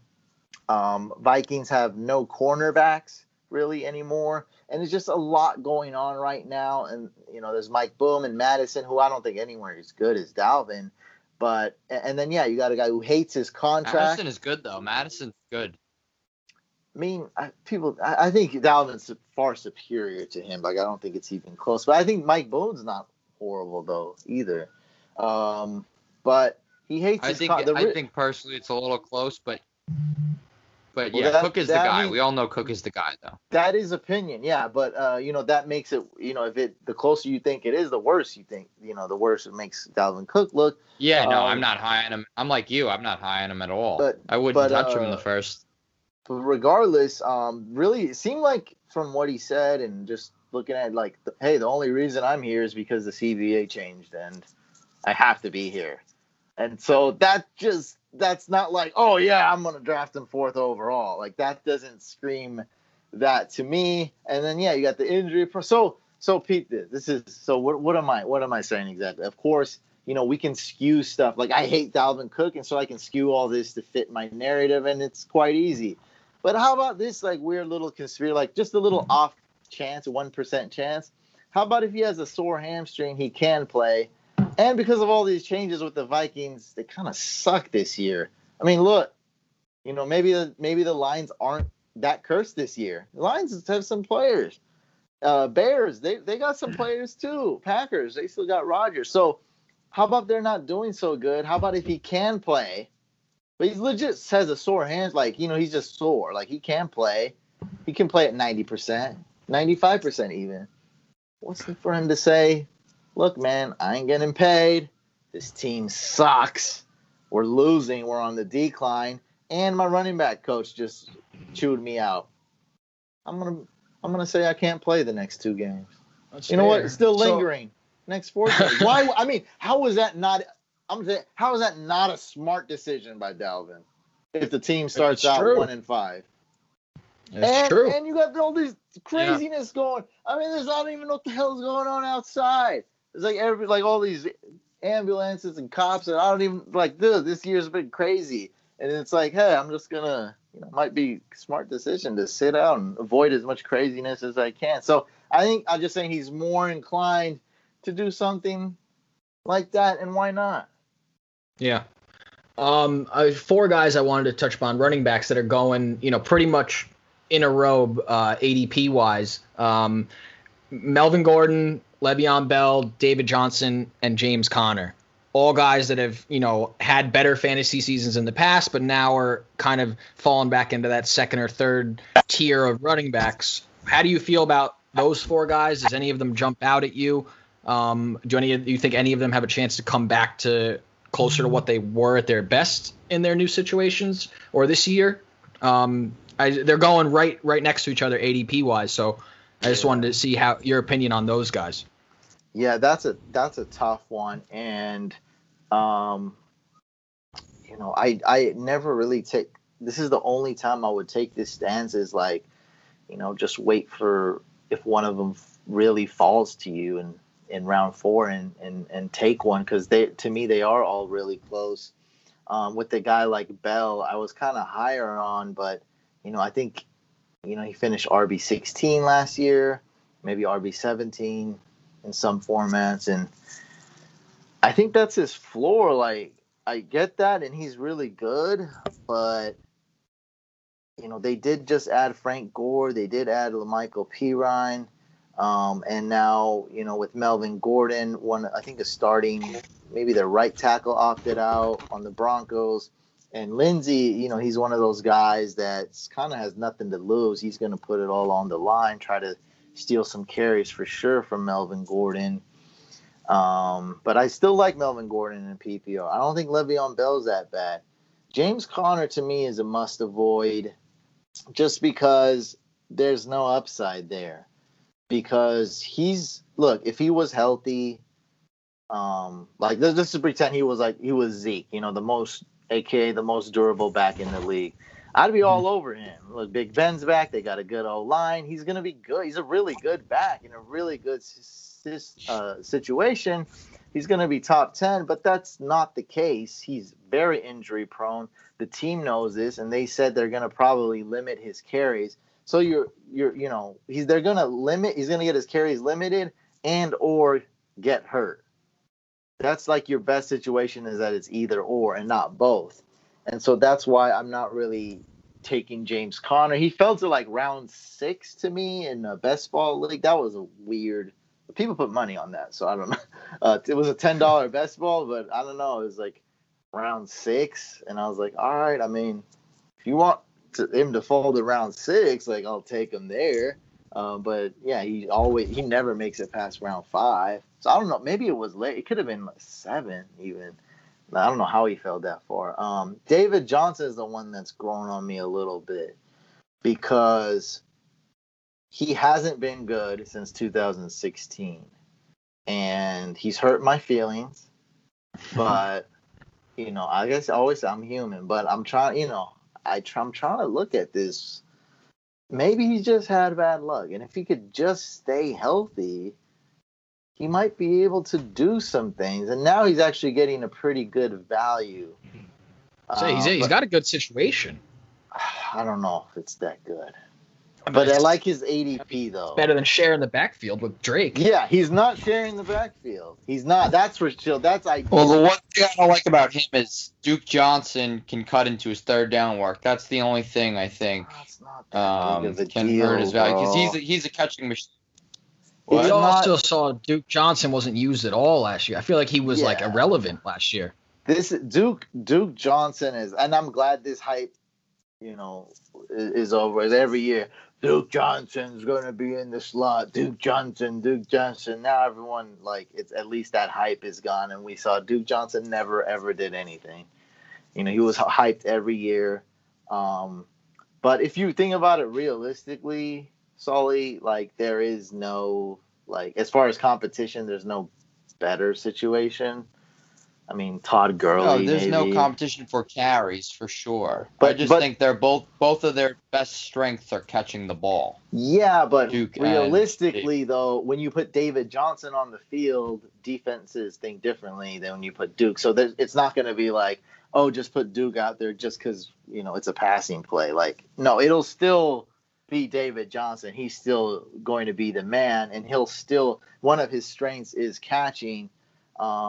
Basically, this is another way to look at it, because, like, what you're saying is not totally wrong, but he's not been used. This is another way to look at it. His competition is not going to get many carries, and he's not even much it's true. It's competition. the other- You see what I mean? the You other can side of look the at coin. it.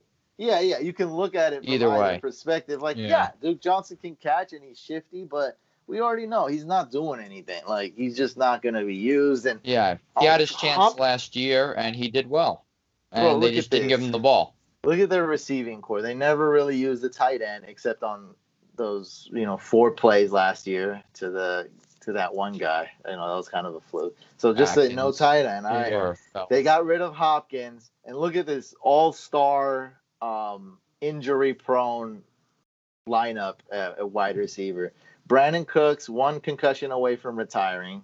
And you got Kenny Stills, wide receiver 4, who it's being suspected he couldn't pass his physicals, but he's out of shape or something. Who else we got? Will Fuller. Fuller. Will Fuller. One of the Fuller is a walking injury. Is he I guess he's up there with the most injury-prone wide receivers. He's at the. Yeah. He's maybe I mean, at the you top of the Yeah. You have gotta to be. put him in there. top 3 at least. Yeah, and then Randall Cobb, who Dallas's offense was awesome, like the best, literally. So yeah, he's gonna do some things in Dallas. Doesn't mean that he's gonna do them on the Texans. So that's your your receiving lineup. So it's like it's more safer to say Duke and David will get some we have to force Targets, both yeah. of them to get targets. Yeah, because it's like it's not gonna be like all 4 wide receivers are gonna be amazing and ball out. That is never gonna be the story on the Texans. No, Like, there's it's always going to already- be 1 hurt, maybe 2. Yeah, dude, Kenny Stills is on the illness list. And I had to clarify to people, look, that's Yeah, not the COVID nice. list. It's different. And then when I looked it up, it's saying, like, oh, he may have not been able to pass his physical because he's out of shape. I'm like, what? Like, Yeah, it's not good. Yeah, it's not a good sign. So yeah, they'll both. Dude, if you traded for David Johnson, you're gonna use him you're gonna use him the right way. You're gonna use him in the receiving game. But hey, Duke. Yeah, that's Duke true. probably gets Also, some if you traded Hopkins, Yeah, especially what you gave up for him. traded Hopkins. Pay the King's ransom for that dude. Better be playing. Oh, he better we need to see a couple Wildcat or one of those formations. With He better be throwing passes too. Yeah, bro. He better play QB for a couple snaps too. Touching upon that, I feel like this is a big topic the last 2 years. Where do you fall on the whole Nick Chubb, Kareem Hunt thing? How much does Kareem Hunt affect Chubb? Is Kareem Hunt a viable guy to draft? I mean, where do you see those target share, those snap shares breaking out? How do you see that unfolding now that they're both going to be there playing for a full season together? I like both of them. I love targeting Kareem Hunt in round 5, and I would draft Nick Chubb, 11th overall or 12th overall. I'm not really scared of that. So yeah, I do like both because they got Stefanski. He's fantasy running back platinum, like I said. Their O-line, they were able to produce last year with their O-line. Now they got even better. Vastly improved their O-line. You got the O-line, check. Best coach for running backs, check. Nick Chubb. Yeah, look what he did with Dalvin last year. Yeah, Dalvin looked like I already knew he was good, and it was just like everything looked better, bro. From the way they called the run plays to how people were blocking. I mean, everything was perfect for the Vikings as far as running back. I just call it running back usage because he can also throw to the throw to the running back a lot. And Nick Chubb was a number 1 ranked running back on PFF. A lot of people make fun of PFF grades, but I actually love them because no matter what, if I come out with the list of any, like I have my rankings, anyone comes out with a list of anything 300. Was that someone said something? No, go ahead.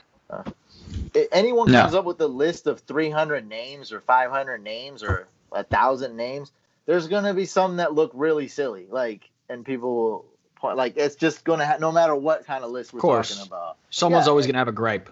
Yeah, and so is Nick Chubb the best running back in the league? No, I don't think. I disagree. But he's pretty damn good, and we've seen a lot last year to see that. He's got the big playability. He can actually catch a little bit.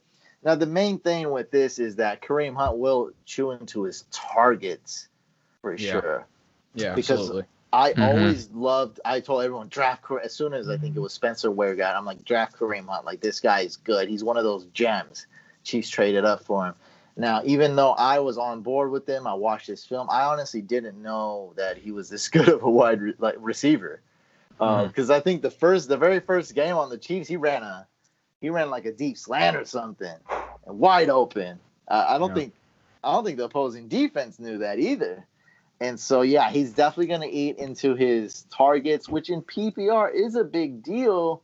I just think there's room for both of them. But one reason why I'm drafting Kareem Hunt, look, floor, he's your flex. And you can get him late round 5, So he's your flex as his floor.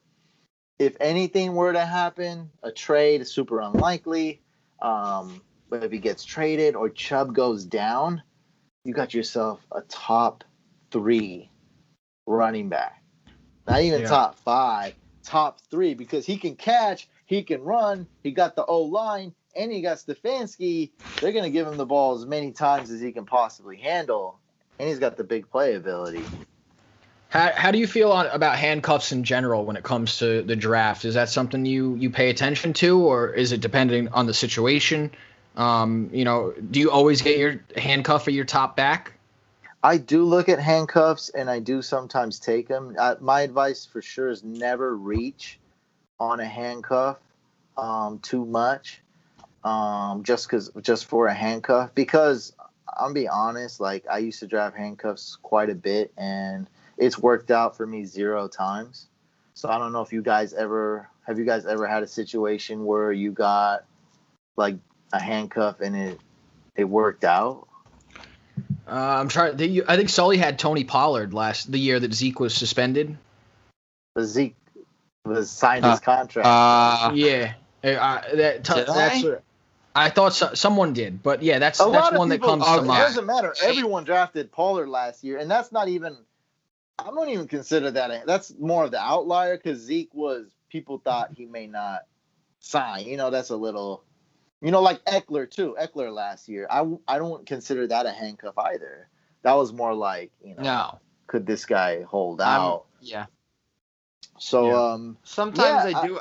I don't like it. I don't like doing it personally. I agree with Couch. You don't reach for it. But my thing is like I drafted Kamara last year and I drafted Murray, and obviously I drafted Murray before I needed Murray, and that's the case I find with handcuffs. Damn, and that was actually really hard. That was the best handcuff. Real. That was about to be the best handcuff you could have. But yeah, I mean, I needed him week 10, but he was after sitting on my bench for 4 or 5 weeks. I'm like, why do this when I can get this shiny new toy? I forgot who it was, a receiver or someone. There's always I mean, am I going to keep a handcuff for someone that could be the next Darren Waller or DJ Chark if there's limited bench spots? Me personally, I'm not. I'm going to let the handcuff go, and that defeats the purpose of drafting the handcuff unless your starter gets hurt in the first 3 weeks, or if it's a holdout situation. If it's a holdout situation, that's different because then going into the season for me, Like, I may have done that with Pollard and Zeke, and then I would have just dropped Pollard because we know Zeke's in for the long haul. So I do, like, I get that. Like, if you're going to handcuff before this, you know, if you drafted early with Cook and Madison, yeah, you got to get Madison, obviously. But so I mean, it doesn't work out for me. It doesn't work out for me. I know I'm not going to have the patience. I'm going to try and pick up Terry McLaurin. I'm going to drop so-and-so for, you know. Here's one. I'm going to drop Edmonds. A.J. Dillon, just because I like him. I like A.J. Dillon, period. So if you were to draft Aaron Jones, then, I mean, it's kind of a no. Like, A.J. Dillon is underrated. He's got standalone value. Yeah. Yeah, I mean, people hated him a little bit too much before the draft. And I think, you know, going back to all these, like, stigmas and stuff, I think people hate him more just because people like making fun of the Packers draft.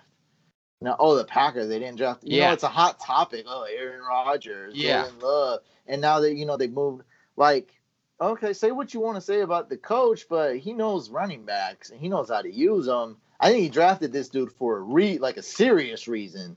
And that's exactly what that communicates. Yes. So don't just look at how we're going to make fun of the Packers. Let's look at why the hell Matt LaFleur. Just because it's a bad pick doesn't mean it's a bad player. I mean, a bad pick for that team, but, you know, A.J. Dillon probably went, exactly. You know, 10 picks later, which isn't that big of a deal anyway. Yeah. And bad pick for that team. But with that, they're going to use them. With that, they use that capital. You would think they're going to use them. And not just that. Who is better at identifying a running back that Matt LaFleur would use than Matt LaFleur and the Packers? I'd rather resort to them as the source, you know, as my go-to, you know, judgment than me or any of us. And Matt LaFleur, was very successful first-year head coach and knew how to use his running backs. And he just got one super early when they could have got, you know, maybe done some things differently and somehow were able to get Mims or Justin Jefferson or Ayuk. And they did not. And so, man, I like AJ. He's going like round 12. So, if you got – I mean, I would take him round 12, round 13 regardless. So, if you have Aaron Rodgers – Easy. I'm sorry, Aaron Jones, you might as well draft A.J. Dillon in round 12. There's no downside. Jamal Williams had value last year. And he's way better than Jamal Williams, in my opinion. Yeah, Jamal Williams sucks. He just was in a good, you know, good offense, good coach, and he did something. Yeah, so – he did. He was getting a lot of catches. Going back to the Browns real quick, and you know Stefanski with in the two tight end sets so much. Do you think both Njoku and Hooper are fantasy viable this year? Probably not. No. And are you leaning one way? I mean, obviously Hooper's probably the lean, but Hooper is kind of on my must-avoid list. But he dropped so far that I actually ended up drafting him in a recent draft, my experts league, because I got him, I don't know what it was, round 11 or 13, somewhere around there. Yeah. I got him as my tight end, too. I mean, they paid him a ton of money. Is he the highest paid tight end? I think he is. Yeah, he is. Yeah, I mean, he's the highest paid tight end.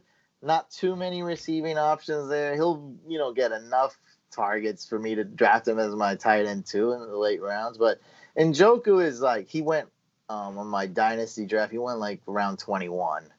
And I mean, you know, that's because there was no one really there to draft. People already were drafted. Everyone actually, all 11 teams, other than the guy drafted Njoku, already drafted a defense. And so that was kind of around that time to take Njoku. I could be wrong, but at this point, he's really not relevant except in, you know, deep leagues and specialty leagues. Cool. All right, one last kind of fun question to close that out. You got to spend a draft pick this year on one of these three guys. Who you going with? Antonio Brown, Josh Gordon, or Martavis Bryant? Bro, that's a no-brainer. How's that a real question? It's Antonio Brown. Antonio Brown, my bad. Antonio Brown. I know. Obviously, if you're playing a full year, but he's out the first 8 games, no matter what. Yeah. So I didn't know how much that affects it. You know. Whereas But those look other at two guys this. could be there the whole year. Here's another guy that probably, you know how people put these clown emojis on the internets a lot, like willy-nilly.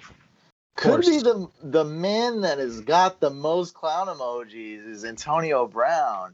And, you know, that's fun and all, but when it comes to working out, when it comes to preparing, I actually trust him.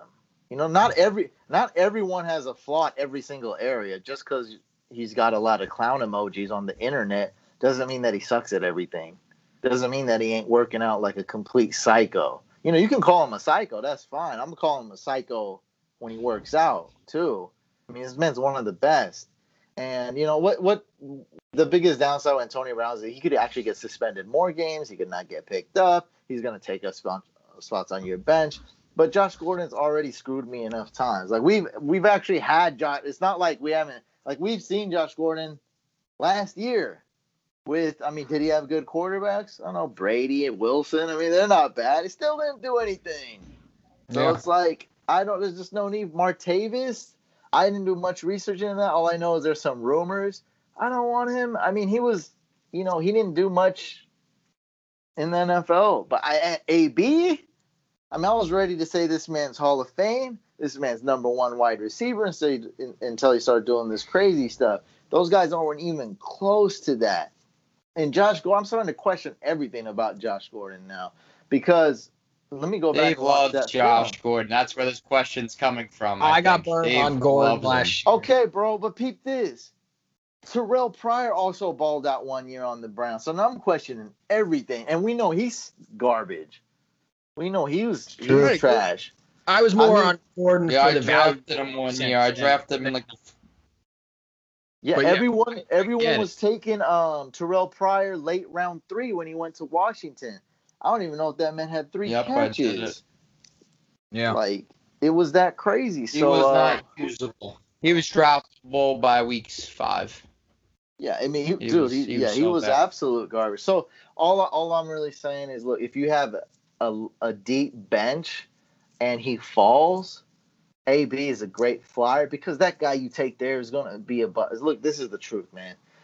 On the best fantasy teams you have, go look at when you guys won your championships. Count how many good draft picks you had. It's only 1 out of 3. You only drafted 7 good players on your best teams. Go look at the biggest dummies in your league. They drafted 0 to 2 good players. So that's what you're looking at. You're gonna miss 2 out of 3 times when you're on it. When you're dominating your league, you're gonna miss 2 out of 3 times. So if I get AB in round 13, so be it. You know, and I can drop him. I can do whatever. But really quick, I just had to. We went this whole time. I didn't mention Joshua Kelly. I just got to say I like him. He's gonna be the RB2. He's a rookie. He should take over Justin Jackson. And Eckler, who I like I'm nothing against Eckler, he's not going to be a carry guy. He's not going to get I don't think he's going to get more than 16 carries, 15 carries a game. Like that's how low. He'll get a lot of receptions and he'll play receiver, but I think that team, they can use both running backs at the same time. And if anything were to happen to Eckler, watch out. Joshua Kelly, man. That's one of the steals of the draft. You can get him around 14, 15, 16. He goes undrafted. And people draft Justin Jackson ahead of him, which is cool. You could say whatever, but I don't want to live boring. We already saw what Justin Jackson did. He did nothing last year. Let's see what Joshua Kelly can do. Take a risk. I like it. That's a sound piece of advice to leave us on. Well, thank you for joining us again this year. We love having you on. We hope to have you on again next year, and we can discuss either the success or the shit show that this NFL season was. But one more time for all the people out there, it's at Fantasy Couch on all social media platforms. Make sure you check out that YouTube channel especially. This man has a fantastic YouTube channel. Must-watch content. And make sure you go, you can check out on Amazon the book How to Play Fantasy Football. The man is Hussein the Brain from Fantasy Couch. Thank you again for joining us, and we will see everybody back here next week.